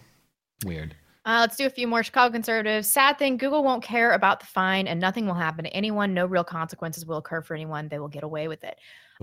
This is true. Bleak. My sister was saying this to me the other day. And I agree to some degree because they have their tentacles in all sorts of other industries. They're really well diversified. They're going to be able to get through this, and I think everything's going to be fine for them. But the real thing is that your average Google user is starting to notice things like this, and people will use modern conveniences up to the point where it becomes a personal danger for them, and then they'll adapt. And we're getting to the point where people know they can't trust Google. I mean, your average Google user knows that there's going to be privacy violations and things like that they can't be trusted. I think that that's what we're getting to. And then we're just going to see the companies fall apart. Twitter doesn't make any money, though, so I don't know how this is going to play out. Yeah, well, they just got to ban their way to prosperity. That seems like the business model right now. Let's just do 2 more right now. Dangerous Spaces. Female Google employees stayed home because they found Damore's memo emotionally upsetting, yet he was fired for perpetuating gender stereotypes. Yeah, exactly. They should have been fired for perpetuating gender stereotypes. Yeah, really. I'm so sad. I can't come to work. Yeah. Jeez. And last one for right now is Evil Zombie Toe. For blonde, from a white South African currently serving in the U.S. Army. Thanks to your immigration exemption, I got to be an actual African American. Okay. I did say that on the show a few weeks ago. What did you say that South Africa? You asked me what I want to do about immigrants, and I said we should only take Europeans and white South Africans. Oh yeah, okay. Thanks for reliving the moment, so I can get more Twitter people telling me. Why does anybody? Do you disavow? If you have a problem with Matt because of something I said, you need to be coming to me because I never ever hear from any of you. This is the thing too. It's like, do I have complete agreement with you on immigration issues? No. And I think we're generally somewhere in the same ballpark, but we don't really agree on everything, nor should we. And that's kind of a premise of the show. And I don't care if people disagree with you. And quite frankly, I mean, it's funny, as you said, half of our comments tend to be, how can you do a show with this racist? And the other half is, how can you do a show with this cuck? Yeah, that's our comment section every time. And that's the fun of it. And if you have dispute with something I say, absolutely email me and I'll get in touch with you. Well, but there are a select group of people who email me wanting to get me to like disavow or critique something you've said. No, bring it to me. They never want to come to me with it. Are you scared of me? Is that it? I don't understand. But there is this perception on the left that to have a show with somebody or to talk to somebody, even to interview somebody, you have to have complete ideological conformity. It's like, why do people think this? I see people, Republicans on CNN sometimes. It doesn't mean that the person on CNN interviewing them suddenly agrees with everything that they say. It's idiotic. A lot of these emailers are like, you need to push back. It's like, one, you can push back in your own email. If I pushed back on every single thing that I disagree on, or if you did, now, we'll push back gently on each other and to some extent. But if we pushed back to the nth degree, the show would be slower moving than I sometimes worry it already is. There are time limitations. I'm sorry. We have different thoughts. We'll advance them and then we'll move on. We're also on, different ideological paths. I don't know where I'm going to be in a year, and I have to let this happen naturally, irrespective of our relationship. Sure. So sorry, people, if you got beef, send it my way. Let's just email the one that you're mad at. That's my only request. Right. Let's do 2 more. Redicus, how long before this diversity shit will be too expensive to keep afloat? And the social trials sound like Maoist during the Great Leap Forward. Yeah, exactly. Last one is Freshinator 2. I like how Google's being sued by James than being sued for the pay gap by paying women less by these other women. Yeah, that's true. That's They're going through a simultaneous lawsuit for gender discrimination against women. All right, you know what time it is. It must be Hoax Hate. Yep. And now, the nobody saw it happen, but it's totally a product of Trump's America Hoax Hate Crime of the Week. Ah, shit, it's backwards. You think they'll notice? In this case, it is, I don't know. It's a product of Trump's America through some sort of trickle into Canada. These are 2 Canadian ones that we have to talk about tonight. I'm just going to hop right into the first one. There was a hijab cutting by scissors of an 11-year-old schoolgirl in Ontario. This happening on Friday morning, reportedly. An 11-year-old girl leads this newscast with her personal account of an attack universally condemned from the Prime Minister. Do you have personal appearance rips you would like to make against this broadcaster? I'm scared of this lady, this dude. Yikes. She doesn't talk on down. Kala Noman traded fear for composure and told her story about a man who suddenly lunged toward her to cut her hijab. Like kids all across the country, Kala Noman was simply walking to school this morning when the grade 6 student was suddenly attacked. Her hood pulled back by a stranger, armed with a pair of scissors, who targeted her hijab. I feel confused, scared, terrified. Me and my brother were walking together to school, and sadly, someone insulted me by cutting my hijab. Noman, who was blocks from her junior public school, says the man ran away after she screamed. But minutes later, he came back and again cut her hijab from behind while smiling. He just smiled and ran away. The hijab, which has a 30-centimeter cut in it, was handed over to police as evidence. The one you see here was loaned by a friend. I'm just so happy she's one of those emergency hijab kits I think she benefited from. But yes, this is the sobbing, teary mom. You might be able to see her tears. Unfortunately, they're all covered up, so we can't really get a good look at just how much tear flow there actually is. After the attack that left Noman's mother in tears. I don't know why he did that, but it's just not Canada. Police described the suspect not as being Canada. an Asian man in his 20s. Isn't that Asian man in his 20s. Oh, So this is bullshit. Not This a is chance. well, that's the one thing I'm like, oh, it might be real, because if it was fake, they'd blame a white guy for sure. An Asian man. Like, Well, what do they mean? Like Chinese? Unspecified. Do they mean man Asian was- like Muslim? Was this a Muslim guy? I mean, that's a good question. I presume when I hear Asian, I usually assume Chinese, Korean, Japanese, maybe Pacific Islander. This is bullshit. I don't believe any of this. Canada. Police described the suspect as being an Asian man No. in his 20s, an incident that also got the attention of the Prime Minister. My heart goes out to the young girl who was attacked, seemingly for her religion. I can't imagine how afraid she must have been. She has a message for her attacker. What you're doing is really wrong. You should not act like this, and especially I'm a kid. What a brave girl and such a terrifying Oh no, she experience, had a piece John. of cloth Sadly, on not her an cut. isolated one. So traumatic. Even if this is true, which I really don't think it is. If I see a woman in a burqa crying, I'm like, And Canada, do you think this really happened in Canada? Yeah, that's why I love it. This isn't Canada. Yeah, it's not. That's why I don't believe you. Bullshit. Okay, but some things to think about. One, we don't get any photos of the cut hijab. Now, they said it was submitted to the police, but we don't have a look at this yet. We don't know. The story allegedly happened on her walk to school Friday morning. It should be noted that there was coverage of this from CTV up at like 9:50 in the morning. So they ran with this within the scope of like a couple hours. They had the whole story verified. The press conference was going on. They were reporting on this. I just have a hard time believing that you verified all the relevant facts in a Justin 2-hour Trudeau window. would not be having a press conference with a bunch of people dressed in black lined up behind him if there was an acid attack with a Muslim on a white girl. He'd be like, oh, No, I'm of course not not. going to discuss this. But because supposedly a piece of cloth on a child's head was cut, we need to stop everything, have a fucking press conference about it. Who cares? Who cares about this?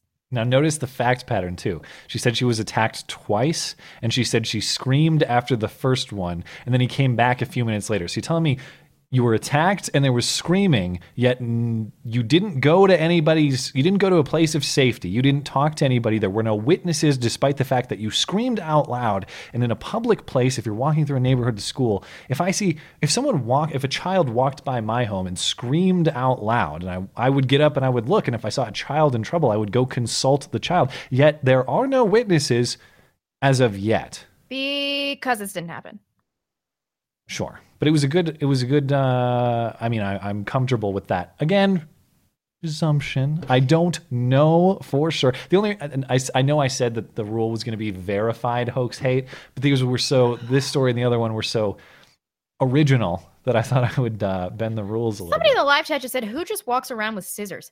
That's another Yeah, thing. exactly. Do you think that this guy was like, he wakes up in the morning, this little Asian guy puts some scissors in his pockets. He's like, I'm going to go hijab hunting. I'm going to find some hijabs to cut. And this would be presumably the easiest she thing to walks fake, the same too. path to school every day. Maybe he had scouted this hijab opportunity days So he in could do advance. something totally benign to her that she could just, she cuts one cut in her hijab. Look at the hate crime that Yeah, happened to me. I hate Muslims just enough to damage only their garment minimally. But no bodily harm. I don't hate them. But no. I'm a man of decency. Well, who do you think I am? Some kind of animal? So brave, so brave. God. Okay. In the interest of time, I'll move on to the next one here. This also coming out of Ontario. Let's find the story here. I love this one even more. Oh, wait, no, I spoiled it. Where is it? Here we go. Swastikas drawn on snowy cars in Toronto. So also in Toronto, or I think the first one was in Toronto anyway. Swastikas drawn on snowy cars in Toronto, police investigating.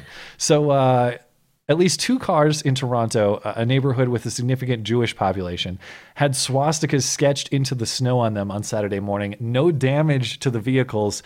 Note the swastikas are both backwards and at the wrong angle, but definitely totally legit. Police are investigating. They do have one lead. Here is a police sketch from show listener Big Red Doggy. Actually, in this sketch is photographic, but this is the leading suspect right here. This is a German soldier at the Battle of the Bulge. Got a little lost and started sketching swastikas into cars. Even if it was done by someone other than the owner of the car, is this any different than drawing a dick in the snow on someone's car? No, and everybody's done that. Of course. No damage to the cars, yet police are investigating. If you were a shitty little kid and you saw all of these hoax hate things getting on the news and all you had to do was draw one backward swastika, wouldn't you be like, oh man. If you watched this show. Like, yeah, we got to make him backwards too, just to complete the bit and get the news story. It's just easy. No overhead. Won't get caught. I mean, I don't know if you could conceivably be charged with a crime even for doing this, like for touching someone's car. In Canada, they'd do something. I guess for the swastika angle on it. You get a hate crime. You get charged with a hate crime for sure. Oh my God. Okay. We got one more thing to get through because we're running out of time, and then I got to get to Tim's interview, which is about a half hour. It's a solid interview with More Tim. lactation. This is awesome. Yeah, so Lactatia, our the 8 or 9 year old drag queen we've talked about on the show frequently and criticized the parents of for sexualizing their child on public display. It has come to my attention that Lactatia is not the only example of such degenerate sexualization of a child. There's another child named Desmond Napolace, and Desmond. I don't have the story up, actually, but I do have the video. So Desmond is a 10-year-old drag queen from, I can get the Daily Mail coverage up here. 1 second. Desmond's a 10-year-old drag queen from New York City who apparently became famous for participating in the New York City drag. Oh, damn it. Here we go. Now I can get it up. He became famous for participating in the New York City Pride Parade in 2015 and appeared in a music video from RuPaul. So when he was 8? Apparently, yeah, when he was 8. This is a picture of Desmond here. Several pictures of Desmond. Now, this is very Lactatia-esque, Desmond. The piece of notable information here is that Desmond is now launching his own drag club for kids called the House of Amazing. This is apparently the world's first drag club for kids, and I do have a brief video. No adults allowed. That's good. I guess that's probably for the better. Good Lord. No adults allowed. So this is a video of Desmond, not necessarily explaining the club, but just so we get an idea of who Desmond is. Here's Desmond. I'm Desmond is Amazing. This is my video for Refinery 29. I've been doing drag since I was 2 years old. I would take my mom's towels and wrap them around my body. I also clumped around in her heels. So, are we making you dress up like this? So where did this come from? Oh my God. Are those his gay parents? No, actually, they're not his parents because his mom is one of the criticized parties in this dory. I think they're just does his dad mentors? make an appearance or anything? No, I don't think they're parents. I actually don't know who these individuals are, but they ask him about how he got into drag, and he, again, just like Lactatia, says RuPaul's Drag Race. And again, he participated in a music video with RuPaul. I think they accuse his mom of doing the same thing. So it's RuPaul's fault. Oh, wow. I have to agree with that. So, what happened? You were watching RuPaul's drag show one day, and then she hypnotized you. Season 1, the first episode, I was like, oh, I love what they're doing. I want to be able to do it. Oh my God. And this is him dancing. Hold on. Yeah. All these kids. I just want to point out, if you have a son that's clearly gay, like, you can roll with that. You don't have to treat your child differently because they're gay. But like, this is just not an appropriate way for a child's clear homosexuality to manifest itself. Gotta put him on public display. Gotta get him out there. Gotta cash in. I think this is just just a gay little boy, right? Probably. I don't know. I mean, a lot of kids develop differently. A lot of young boys since he was 2, that just reeks of mom involvement, feminist mother involvement. Oh yeah, we got some commentary from the mom at the end of it. This is him dancing presumably during the Pride Parade, although I'm not sure.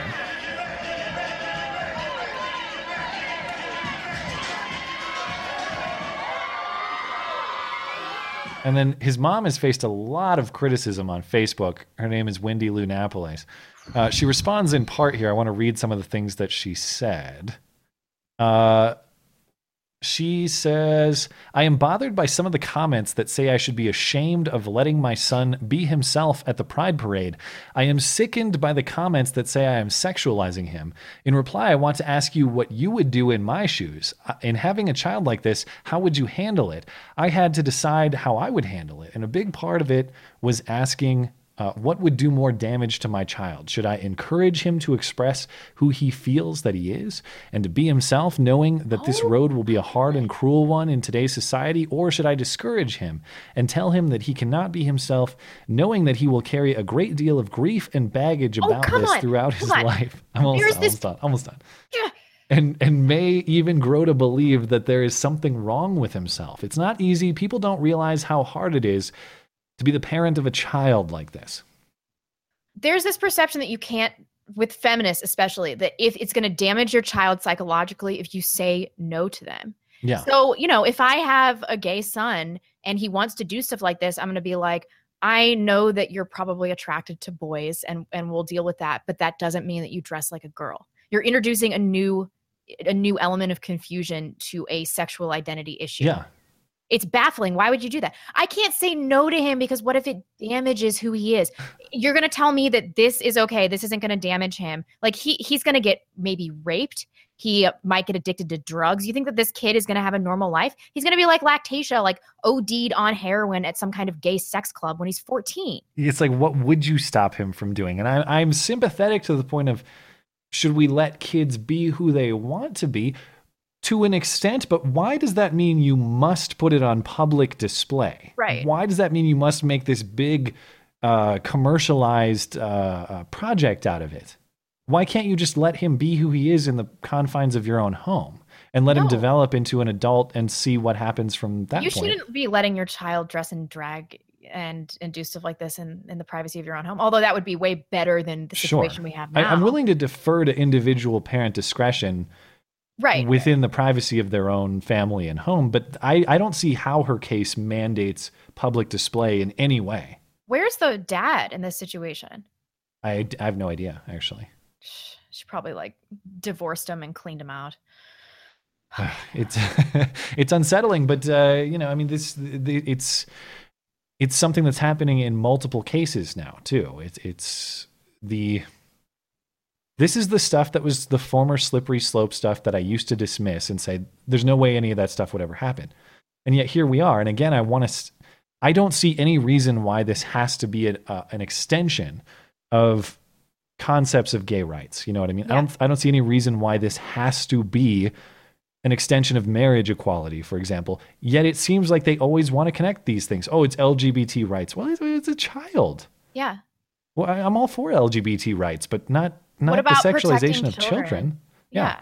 And we're so critical of Muslim cultures. But like I said, the last time we talked about Lactatia, this is the West's version of the Dancing Boys of Afghanistan. We're just sexualizing young men for gay perverts to masturbate on. Like this is crazy to me. I can't believe that we're here, that we're allowing this. If we're not going to protect our kids, why is our society worth saving?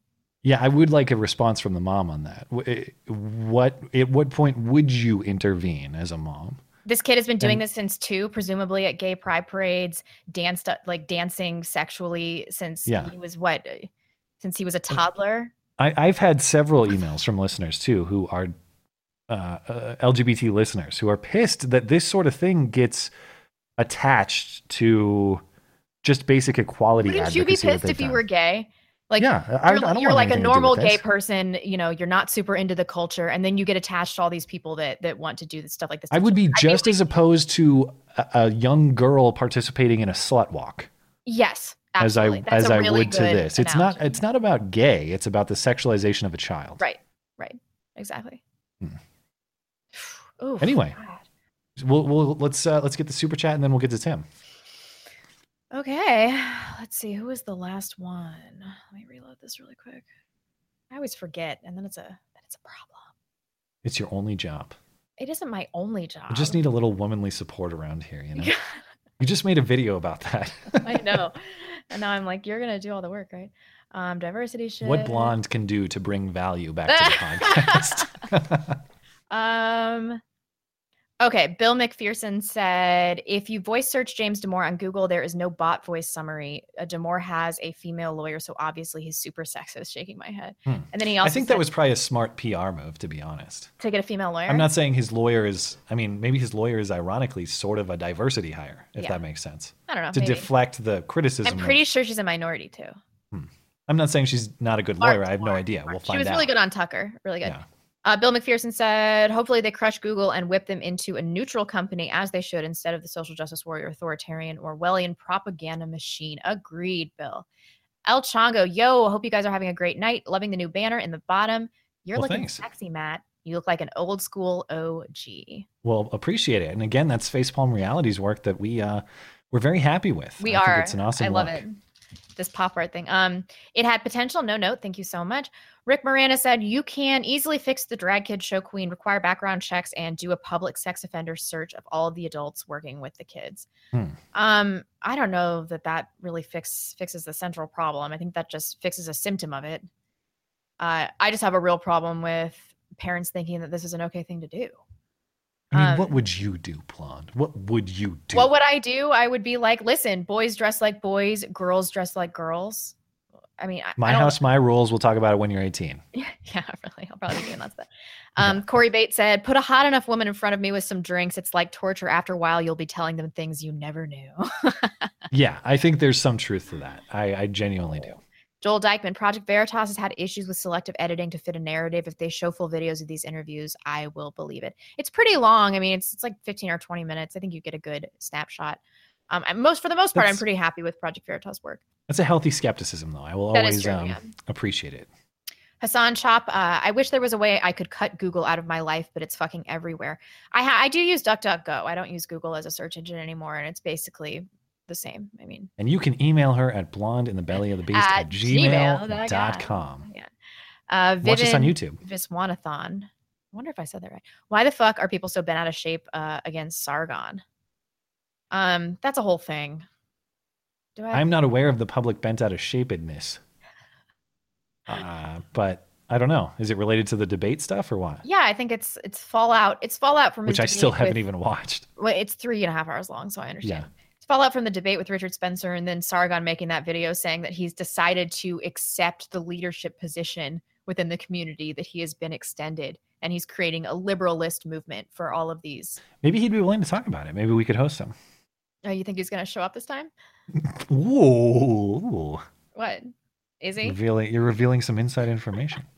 Joshy Boy says, join us on Gab Blonde. We have frogs. I'm on Gab. And there is an account, Blonde Beast on Gab. That's not me. I am blonde with an E _ beast on Gab. Check me out. They won't verify me unless I have my first and last name in my profile. Which is really annoying. So if anybody from the Gab IT team is listening, it's really pissing me off that I can't get verified because there's an impersonation account that refuses to change their name. Wide Nerdy said, the loss of Google to this cancer enrages me. You were the chosen one, Google. You were supposed to balance the force and not plunge us into darkness. Yeah. I know. We gave him so much power. And now Google has the higher ground. I can't believe this. How the fortune has flipped here. It's just terrible.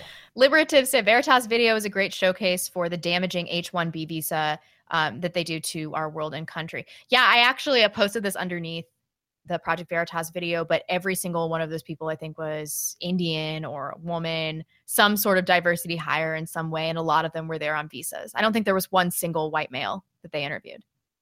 Not one.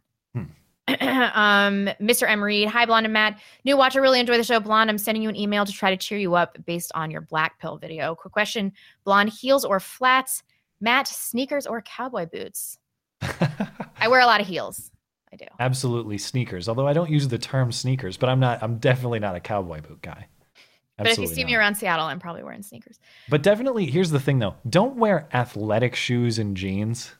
Just guys of the world. I don't know if you agree or disagree with that proposition. No, when my fiance does it, I'm like, yeah. Don't wear like running shoes or you basketball look like the shoes dad with jeans. At least if you're a white guy, you know. Yeah. Anyway. Yeah. I'm with you there. Yeah. Okay. You can't do it. I'm more of like, well, I'll probably get in trouble for this. I'm more of like a low profile, like Vans type shoe guy. I believe it. Liberative, to Matt's point on the diversity hire question, any white man or conservative working at Google knows their shit and should be HR snipped for a better company. Then we have Wide and Nerdy. We don't come to you because we know better, Blonde. Matt is the reasonable one. We expect the edgy craziness from you. That's probably true. That's probably true. Although I don't know if I accept that title because I'll certainly fail to live up to it at times. Piewack at 1. Blonde, what brand and color lipstick are you wearing? It manages to look natural while still being noticeable. I'll grab it out of my purse while I'm reading this next one. When is the roaming millennial blonde makeup hour? When is that podcast going to start? Yeah. We still do have that makeup exchange going on. Spartacus, late to the show tonight, but the bar gave us a free round to ease that loss against y'all. Have a beer on me. Thank you. All right, my lipstick. Yeah. It's lip and cheek tint. Yeah. Called Alouette. They should be paying us for that. Yeah. Either that or disavowing. One of the two. Redicus, is this a British Asian like the knife attackers and truck of peace drivers? When are the female truck of peace drivers? Where are the female truck of peace drivers? Yeah. I wonder what they mean by Asian. Every time I hear that, I'm like, what? They've overused it when referring it to Muslims. Liberative, hijab cutting is a travesty and just as bad as rape grooming gangs, also related to the religion of peace. I know, it's just tragic. Slosher, I find it funny that the Muslims and the hoax hate crime are both wearing Canada Goose coats. They are like $1,000 coats, fake hate crimes from rich upper middle class liberals. Interesting observation. I didn't even notice that. Neither did I. Libertarian Lifeline, here, take some cash before I change my mind. Thank you so much. Well, thanks. Dashy Boy, the Asian guy might have thought the Muslim girl was part of a rival clan. Just a thought. Jeez. Friend of the show, Stan, all this Canadian hate. Oops. Did I just talk through the... That's fine. It was poorly timed as always. Stan, friend of the show, all this Canadian hate. Well, this is a product of Trudeau's Canada and the fallout from all of his hateful rhetoric. I know, Stan. Why, Nerdy, that snowy car was clearly attacked by Buddhists. Don't I know it? Yeah, of course. It seems so. Yeah, right. Daryl Odell, the swastikas were drawn backwards so that they appear the right way on the inside. So it was a Nazi. Yeah, it's a Nazi driver who wanted to clean the snow off his window in a way that represents his ideology. Joshy boy, oh shit, these snow swastikas are backwards. You think anyone will notice? Yeah, exactly. Kingsley Oberquell, back when I was a shitty teenager, I used to draw swastikas and dicks in people's driveways, and I never got any news coverage. Bullshit. Yeah, that's we would unfortunate. Just draw dicks on everything all the time. Yeah. Vivin Viswan. I think I was better the first time I said this. What if an adult identifies as a 6-year-old girl? Yeah. What if wasn't there that guy that was identifying as like a Filipino child? Yeah, there was. Well, there was that one guy a few years ago named Stephanie, spelt like Stefani. Who was like a 50-year-old man who identified as a... Yeah, he identified as a 6-year-old girl. I think 6. And then I saw somebody recently on Tucker who identified as a Filipino woman. That's what it was. That was two separate incidents. Another transracialist like Rachel Dolezal. Or Sean King. Yeah, of course. Silver's Fortune, a swastika and I love Hitler message is painted on an empty house across from me. No one lost their shit. They made the obvious conclusion. Stupid kids that think they're funny. This is an Australian country town, though, not a liberal capital. Yeah. Yep, we love our outrage. We're totally addicted to it here. Redicus said, how was Pizzagate not a thing with people trying to sexualize kids? Ouch. Sorry. Bill McPherson, after that gross parenting example, when that kid grows up, he'll be a red pill away from being Milo. I mean, these kids are going to grow up and they're going to be like, what? And now there's all this footage online and on all these news reels of me dancing around like a jackass at a gay pride It's going to lead to resentment later in life, for sure. El Chongo, Blonde's expression during the tranny bit was exactly like mine. What the fuck? This is what happens when society doesn't draw a line. Yeah, there are no rules. Just whatever weirdo. I saw 2 adults walking around today in unicorn costumes. Like, what the fuck? I can't believe you found each other. Congratulations. But still, that doesn't mean the internet can accomplish amazing things, man. Or just move to Seattle. There's a freak for you here, I promise. Not you. I was going to say, I don't want a freak. I meant that to the audience, the general public. The non-freaks are the freaks now. Like, finding a non-freak is the hard thing to do. Like, wow, huh? Yeah. Dangerous Spaces, what are your thoughts about a child being taken to a pride parade? Every parade I have seen with adults being overtly and aggressively sexual. Yeah, children should not be at this. I went to Pride and filmed from it right when I started my channel 2 years ago. And there were kids walking around, and then there were also like adult men in leather costumes walking each other around. And then I saw a man who was walking around who had a dildo inserted into his rectum. And he was just walking around with it like half poked out of his butt. Oh boy. And there are just children around with their idiot Seattle liberal parents, like holding gay flags, like woo. I'm just like, what's happening? I can't believe this. Right. We have 3 more.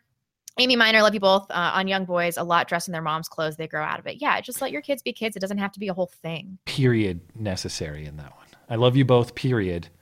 On Young Boys, comma. Here are my thoughts. I love you both on Young Boys, yeah. Hope it was properly punctuated. And then last one, Cindy Rochelle Higgins. Oh, actually, we have one after this, 2 after this. Have his name on his Gab account, but he isn't verified. 6 Hexenhammer 666. And last one, Freshinator 2, Talcomex. Got to love that dark filter. He does use it on everything, doesn't he?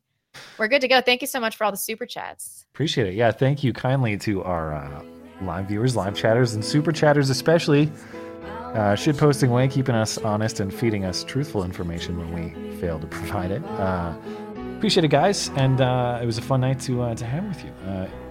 And if you're listening on YouTube or an audio platform on demand, thank you kindly as well for supporting the show. Remember, there is more material, including the call-in show on the audio platforms. That happens on Wednesday night live, and then we post the audio up on the podcast platforms. You can find that at iTunes, Google Play, Stitcher, SoundCloud, wherever you find your audio podcasts. You can find us. They're linked in the description for you.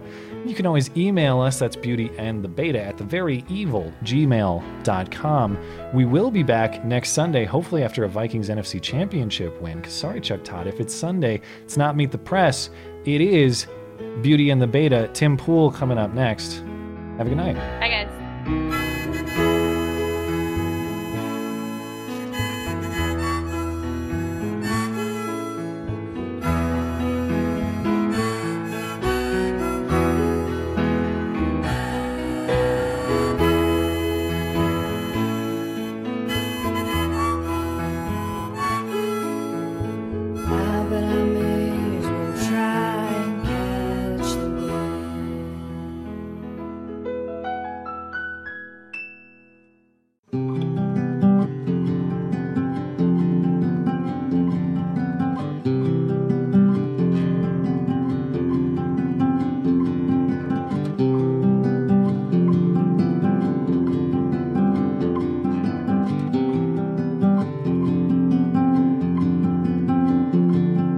And welcome back. I am pleased to be joined by my guest tonight, independent journalist and guy I know best by getting me quality on-the-ground clips at all the world's great events that I want to see happen, but I don't actually want to experience any personal danger, so I don't go. Tim Pool, welcome, my friend. Hey, thanks for having me, man. It's a pleasure. I know a lot of people have been wanting us to speak or collaborate in some form, so I'm really happy to make it happen. That's one of the reasons I hit you up. I mean, I don't know, a dozen plus people being like, I got to talk to you. And I've seen your videos. So I was like, yeah, we should totally do something. Sweet. Yeah, it's exciting. And for the audience people might not know, this is literally the first time Tim and I have ever spoken. So it'll be kind of fun for us to get to know each other in the process here. But the reason that I have encountered your work, and probably about over the last year, I want to say, I think I first encountered your stuff when you went to Sweden. And that's when I started watching, and that's when I found it to be really fascinating. So between the topic of Sweden and the topic of Antifa, these are things that have received, in my mind, mainstream media coverage that's lacking, or at least in content. You know, whether it's fair or not, I don't know, but it's not something that's talked about a lot. So I kind of wanted to talk to you about these topics up front. You've gone to Sweden. You've experienced what's going on there with the migrant issue. You've gone to at least one Battle of Berkeley, I know. I don't know how many you've been to, but you've been on the ground there. And I invite your thoughts on how bad these situations are or not. Sometimes I feel like I can't get a gauge on it because on the one hand, we have a media establishment that doesn't seem to really want to talk about it. And then on the other hand, these are kind of red meat for conservative or alternative media outlets. And it's not something I experience. So I'm always curious, is the story undersold, overblown? What's your take? I mean, Sweden, I feel like, excuse me, in the mainstream, in the moderate space, to the uninitiated, Sweden is totally undersold. You know, after Trump said last night in Sweden, this whole thing sparked up. I decided to go out there. I went out there with my associate producer, Emily, and it was kind of controversial because, Paul Joseph Watson made this wager. Come on, liberal journalists, go to Sweden. It's so dangerous. There's a lot of really, really bad things happening in Sweden that don't get talked about in the mainstream. And it honestly blew my mind because Don Lemon on CNN lied, just flat out lied. He had Ami Horowitz on, and Ami Horowitz said that we're seeing, major crimes. I think he called them major crimes like rape, murder, and things like this go up. Don Lemon said, no, that's not true. And then, Ami was like, what do you mean? The BRA statistics, BRA is the government agency. They reporting crime going up. And Don Lemon's like, nope, got him right here. That's not true. Yeah, I remember that exchange. Wasn't there some kind of conflict about how they were defining crimes, if I understood that correctly? The definition changed or something like that? Look, I can only say this is my opinion, but the one thing that really bugged me is when they say that rape is skyrocketing in Sweden. I hear this over and over again from people you would traditionally align with the left. I hate the left versus right thing, but the left and people in Sweden are like, oh, but we define rape differently here. So, we're more broad in our definition. I had a guy in Sweden say, for instance, did you know in Sweden that if you have sex with a woman while she is asleep, that's rape? And I was like, yeah, that's rape in America too. And he goes, oh, well, it's also, in Sweden, for instance, if you, manipulate someone or say blackmail or coerce them, that is also rape. And I said, yeah, that is in the US as well. And every time I had this argument where they said they defined rape more broadly, the reality was they didn't. That it was essentially the same. Obviously, they're not identical laws. Yeah. But ultimately, what I said was, listen, I don't want to get into the argument about how you define rape or not. You, according to your own definition in Sweden, have more rape than we do. Therefore, you have a rape problem. And that's the shutdown. That's when they're like, yeah, you're right. We do. All right. So there's an undersell on Sweden, you say. Only in the mainstream, though, right? I think the right oversells it. But oversells it. Okay. But I don't think the right oversells it on a scale of 1 to 10, where 5 is good coverage, 1 is undersold, and 10 is oversold. I give the right a 7, where they push it a little hard. They focus on certain things a bit much. I believe that there's too much focus on specifically on Middle Eastern or Muslim migration, because a lot of the crime that's actually reported is from Somali, it's the children of Somali migrants who came to Sweden 20 years ago. So they are experiencing a phenomenon where they have Moroccan youth in the center of, say, Uppsala, gang assaulting women. Sure. It's true. You have the pool sexual assaults, but a lot of the crime, the car fires, the grenade attacks, these are the children of Somali immigrants. These are people born in Sweden. So it's complicated. Okay. Interesting. And then I want to hear about Antifa, because nothing has captured my attention more in the last year probably than, I guess I want to say the rise, but it's just because I've never seen this before necessarily. The violent political activism, the violent obstruction of free speech that has been something relatively new in my experience. And whenever I turn on media sources, when I see it on the news, if it's covered at all, it's usually protests were mostly peaceful, except for a few arrests, and they destroyed a bunch of property and they did this and that. You've experienced what's going on the ground in Berkeley, at least, and I'll let you speak to wherever else you've seen this happen. What is it like when there's an event that is, I don't know if invaded is the right word, because I don't even know how many people there are doing this, but intruded upon by Antifa? What is it like, and what is the scale that we're dealing with here? I mean, Berkeley, for instance, I think it was several hundred people on each side, maybe a total of 400 or 500 people. Berkeley was the actual free speech event was mostly run-of-the-mill conservatives, a small amount of white nationalists, actual people that you could probably say were neo-Nazis. One person with some signs. I won't repeat what they said, and there were actually some liberals. I love it that there are at least 2 guys that I would call hippy dippy liberals, the kind of the South Park hippie liberal douche character, where they've got their gray hair pulled into a ponytail. They're wearing a blue kind of tie-dye styled shirt with cargo pants and their little bike. A couple people were no DAPL protesters, so they were I'd call them liberal. And in Berkeley, they were protesting in Berkeley. The pipeline in Berkeley. No, they were just people aligned with that protest, they were in support of the left and the protest. Okay. And I talked to a few of these people who flat out said, "Oh, I'm a liberal and I'm here to support free speech." Yeah. But they were aligned with the crew that you're describing, which is like mostly generic conservatives, some fringe elements. But they were okay. So these were left wingers who were pro free speech, essentially. Exactly. That's why they were dinosaurs, I guess. That's why they were very old. Maybe. Well, there was a younger woman, maybe in her mid 30s. Mhm. There was a guy in his mid 30s, and then a few people who I thought were in their 50s or 60s. Yeah. And they were self-identified liberals. Who one guy flat said to me, "Oh, I kind of don't agree with these people. Some of these people I think are a bit nuts, but they certainly have a right to come out. So I'm gonna, come out and voice my support." And at the same time, you had Antifa, 40 feet away, throwing improvised explosives, mortars, M80s, smoke bombs. That was around the time the guy with the bike lock bashed the other guy over the head. While that's happening, I'm like, I don't understand. I talked to, after all this calmed down, I actually interviewed Louise Rosalma. I did a short. I know. At least I've seen it because it was when I was talking about Moldy Locks. I call her Moldy Locks, like the rest of the internet. But yeah, your clip that I thought was especially important and useful was her. You asked her, "Do you endorse the use of explosives against peaceful demonstrators?" And she said, "The revolution isn't going to come fucking easy." Excuse my French, but there was something that I didn't film afterwards, but I did talk about it because it wasn't my intention not to document this. But there was a guy who was with her. I don't think they were friends. I don't know if they were friends, but they were standing near each other. He showed me his knife.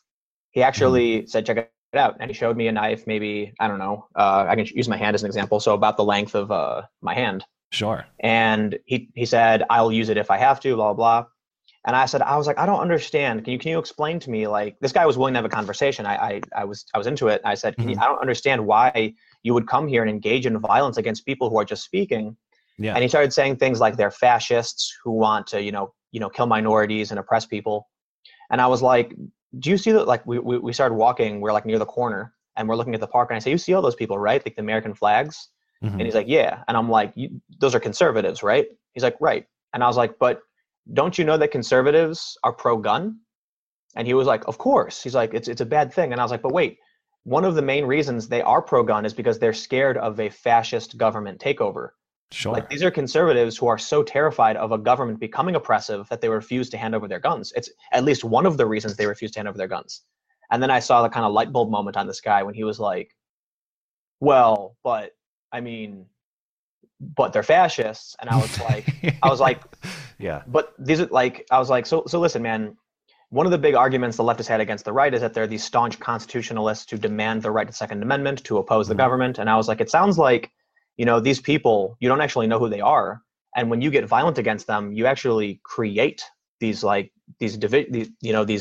factions. It's created a whole series of bizarre alliances. I mean, the people that you're describing, those left-wingers who are pro-free speech, that's my old team. And now I don't know where I fit anymore because those were my people. I used to agree with all of those people. And it's like, look, we all agree on the foundational principle that people are going to be allowed to speak and think whatever they want, and we'll sort out the good ideas and the bad ideas from there. But that's gone away. Like, I don't know what has happened to that. It's crazy. There's a video on YouTube. There's a group called the Juice Media. I don't know if you've ever heard of them. No, but they had they produced a series called Rap News, and they had an episode. I think it's Rap News number 7. It's about Cablegate. It's around the time Julian Assange and the big Cablegate leaks. Sure. In the video, they make fun of Hillary Clinton and criticize her. They call her Secretary of State, criticizing her for like the horrible things that U.S. foreign policy has wrought. I don't even get the joke. Secret? What's the joke? That explain it to me. WikiLeaks is publishing all of these secrets. Oh, okay. Oh, secretary. This is part of the problem. They're not funny anymore either. I have to think for 10 seconds to get that joke, and it's not funny when I get it. Well, so here's the thing about this video. In it, a mock Alex Jones screams into a megaphone about the coming commie Nazi fascists. Okay. Yeah. They're actively making fun of Alex Jones. This is a video from the left. Okay. These are left-leaning activists who praise free speech, support Julian Assange and WikiLeaks, criticize Hillary Clinton, and make fun of Alex Jones for ranting about the coming Nazi fascists. Yeah. If that video came out today, it would be a pro-Trump video. A video that supports Assange, criticizes Hillary, is pro-free speech, and mocks those who would rant about Nazi fascists. That's interesting. Yeah, you're right. And this was the left. These are activists. I appeared in one of these videos when I was down at Occupy Wall Street. They were like, "We need some extras for a scene." These are people who are aligned with Anonymous. aligned with hacker organizations who are fighting for free expression. Yeah. I'll tell you one of the weirdest phenomenons, whatever it is. I got into all of this because I grew up in the hacker community, and my hacker buddies are trying to, their hashtag is data love, the right to free information and free expression. Mm-hmm. A lot of them would align with WikiLeaks. And so I'm not, I did some computer programming, scripting stuff when I was a lot younger, and I got more into social engineering. So I said, look, I can't create a dial-up internet network, but I can go on the ground and take photos and video and do live streams, which I think would help, produce media from Occupy Wall Street. One of the core tenets of the hacktivist movement is freedom of information and free expression. And today, the hacktivist sect, I guess, whatever you want to call it, the hacker community is divided amongst those who are still true to free expression and those who say hate speech is not free speech. It is amazing how this social justice stuff has infested everything. I have people who talk to me from religious communities or atheist communities who say the same thing, where it's like, now it's infested with all this stuff that really is not related to what the purpose of our organization is. I know I don't ever discuss my old job, but my old job, which was not related to these things, really got infested with that sort of stuff. It seems like every organization has to uphold this particular orthodoxy, or there are going to be problems. It's really weird. You know the final straw was for me? Magic the Gathering. Oh, yeah, exactly. Those kind of things too. I've been playing Magic the Gathering since I was probably like 8 years old. All right, so it was 1994, and my friend's mom, we were hanging out, and I was a little kid. My friend lived across the alley, and she brought us to a game shop and got me my first pack of cards from the Antiquity series. It's one of the earliest sets, and I had no idea what I was doing, and we did the stupidest things with the cards. But after a couple of years or so, I was like actually playing. I competed in some there's a thing called the Junior Scholastic Series. When I was 12, I competed. And so you were really serious about this. Holy cow. Oh, totally. I mean, I grew up playing chess. I started playing chess at my entire life. I was strategy games, card games, and I for whatever reason, that's what I fell into, comics and skateboarding and all this stuff. Oh yeah, I kind of wanted to talk skateboarding with you because I saw them on your wall. And when I skated every day when I was young until I had a disastrous ankle injury at the age of 22 and never did it again. I still skate.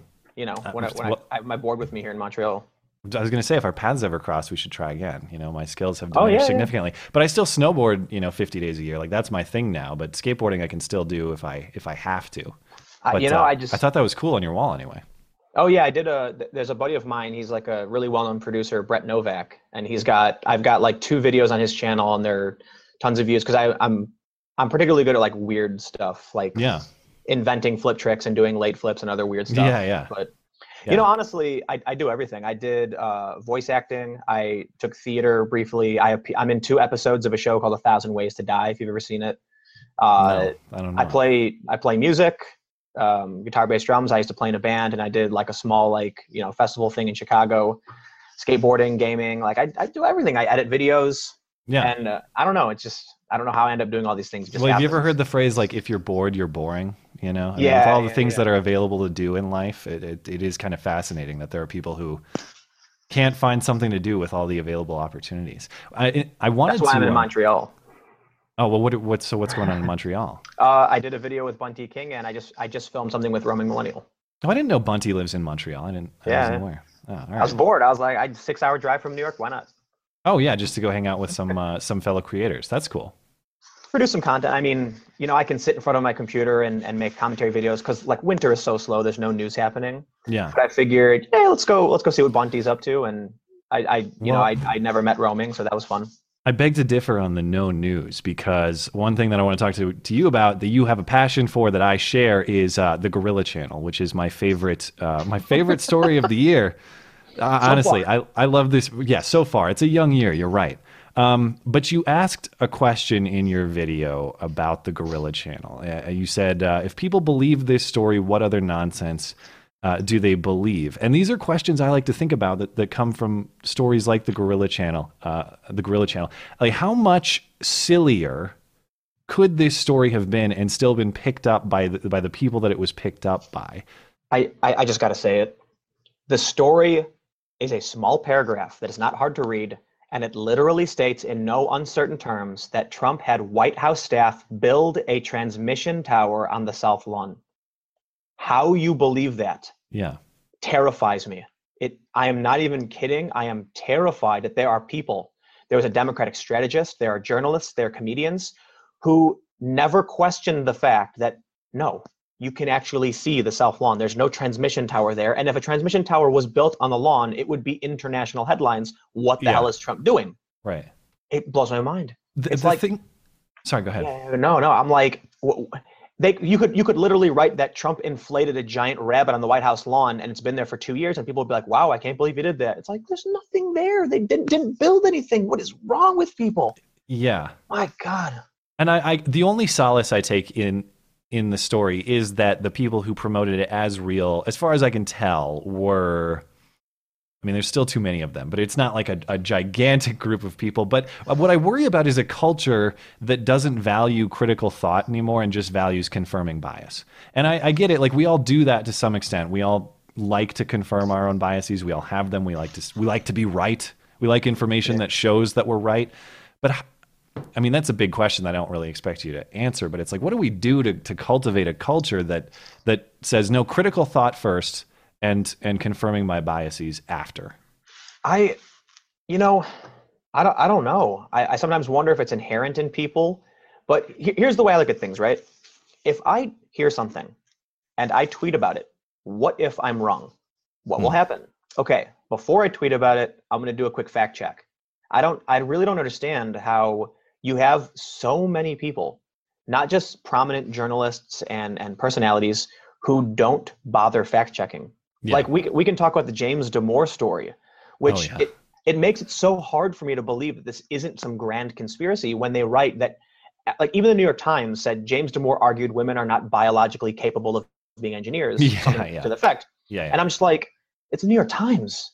They didn't read the memo? Like, it's not even long. It's easy to read. They say it's 10 pages, but it's broken down like an outline. It's not even a full 10 pages. If you condense it, it'll be like 5.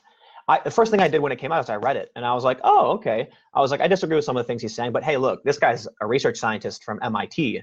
I'm going to take his word. That's something I can do. Like, I'm not going to try and argue I got more experience and understanding of computational biology than an actual biologist. So, I'm interested. And certainly he didn't say women weren't capable. He actually argued for how to improve diversity by creating systems that might be better tailored for women. Yeah. He flat out said, maybe if we figured out how to, make like some kind of social engineering structure, like workflow that could bring more women in.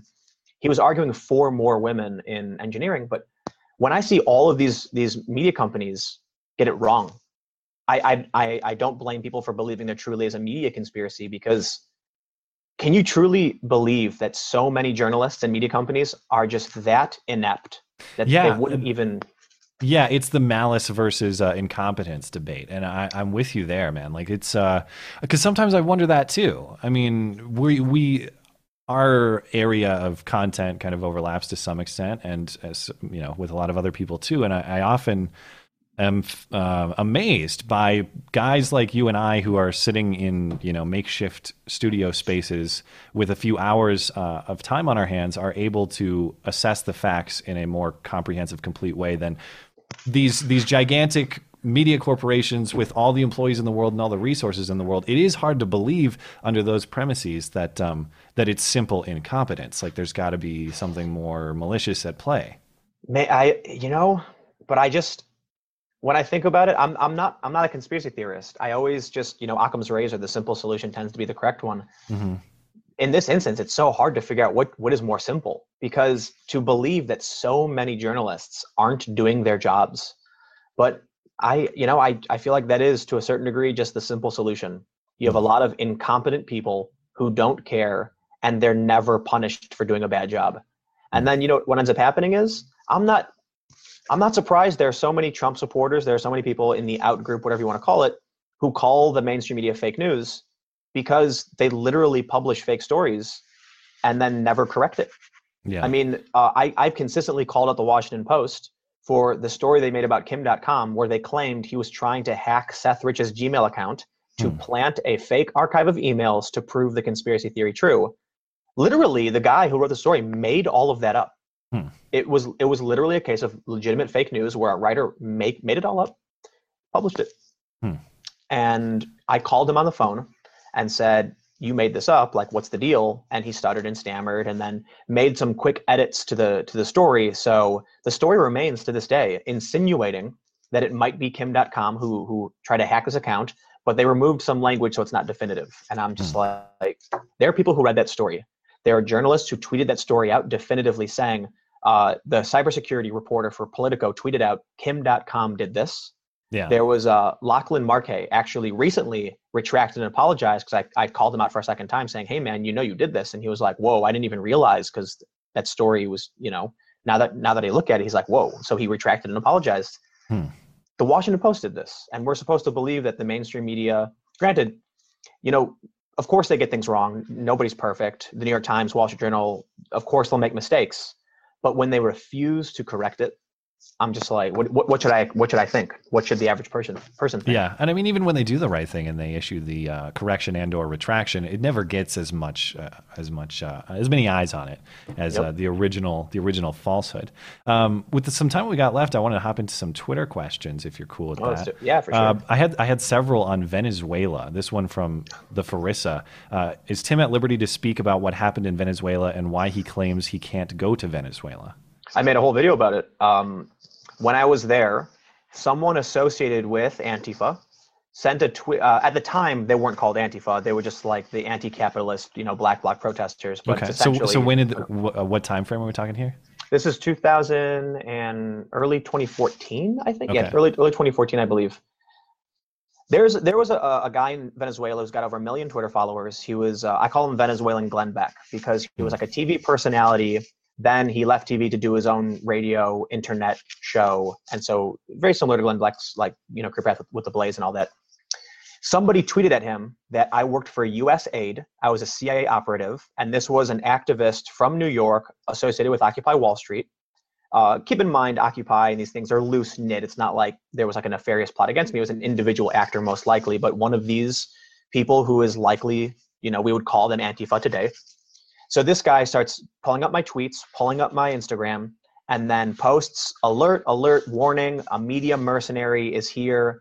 He's a Yankee.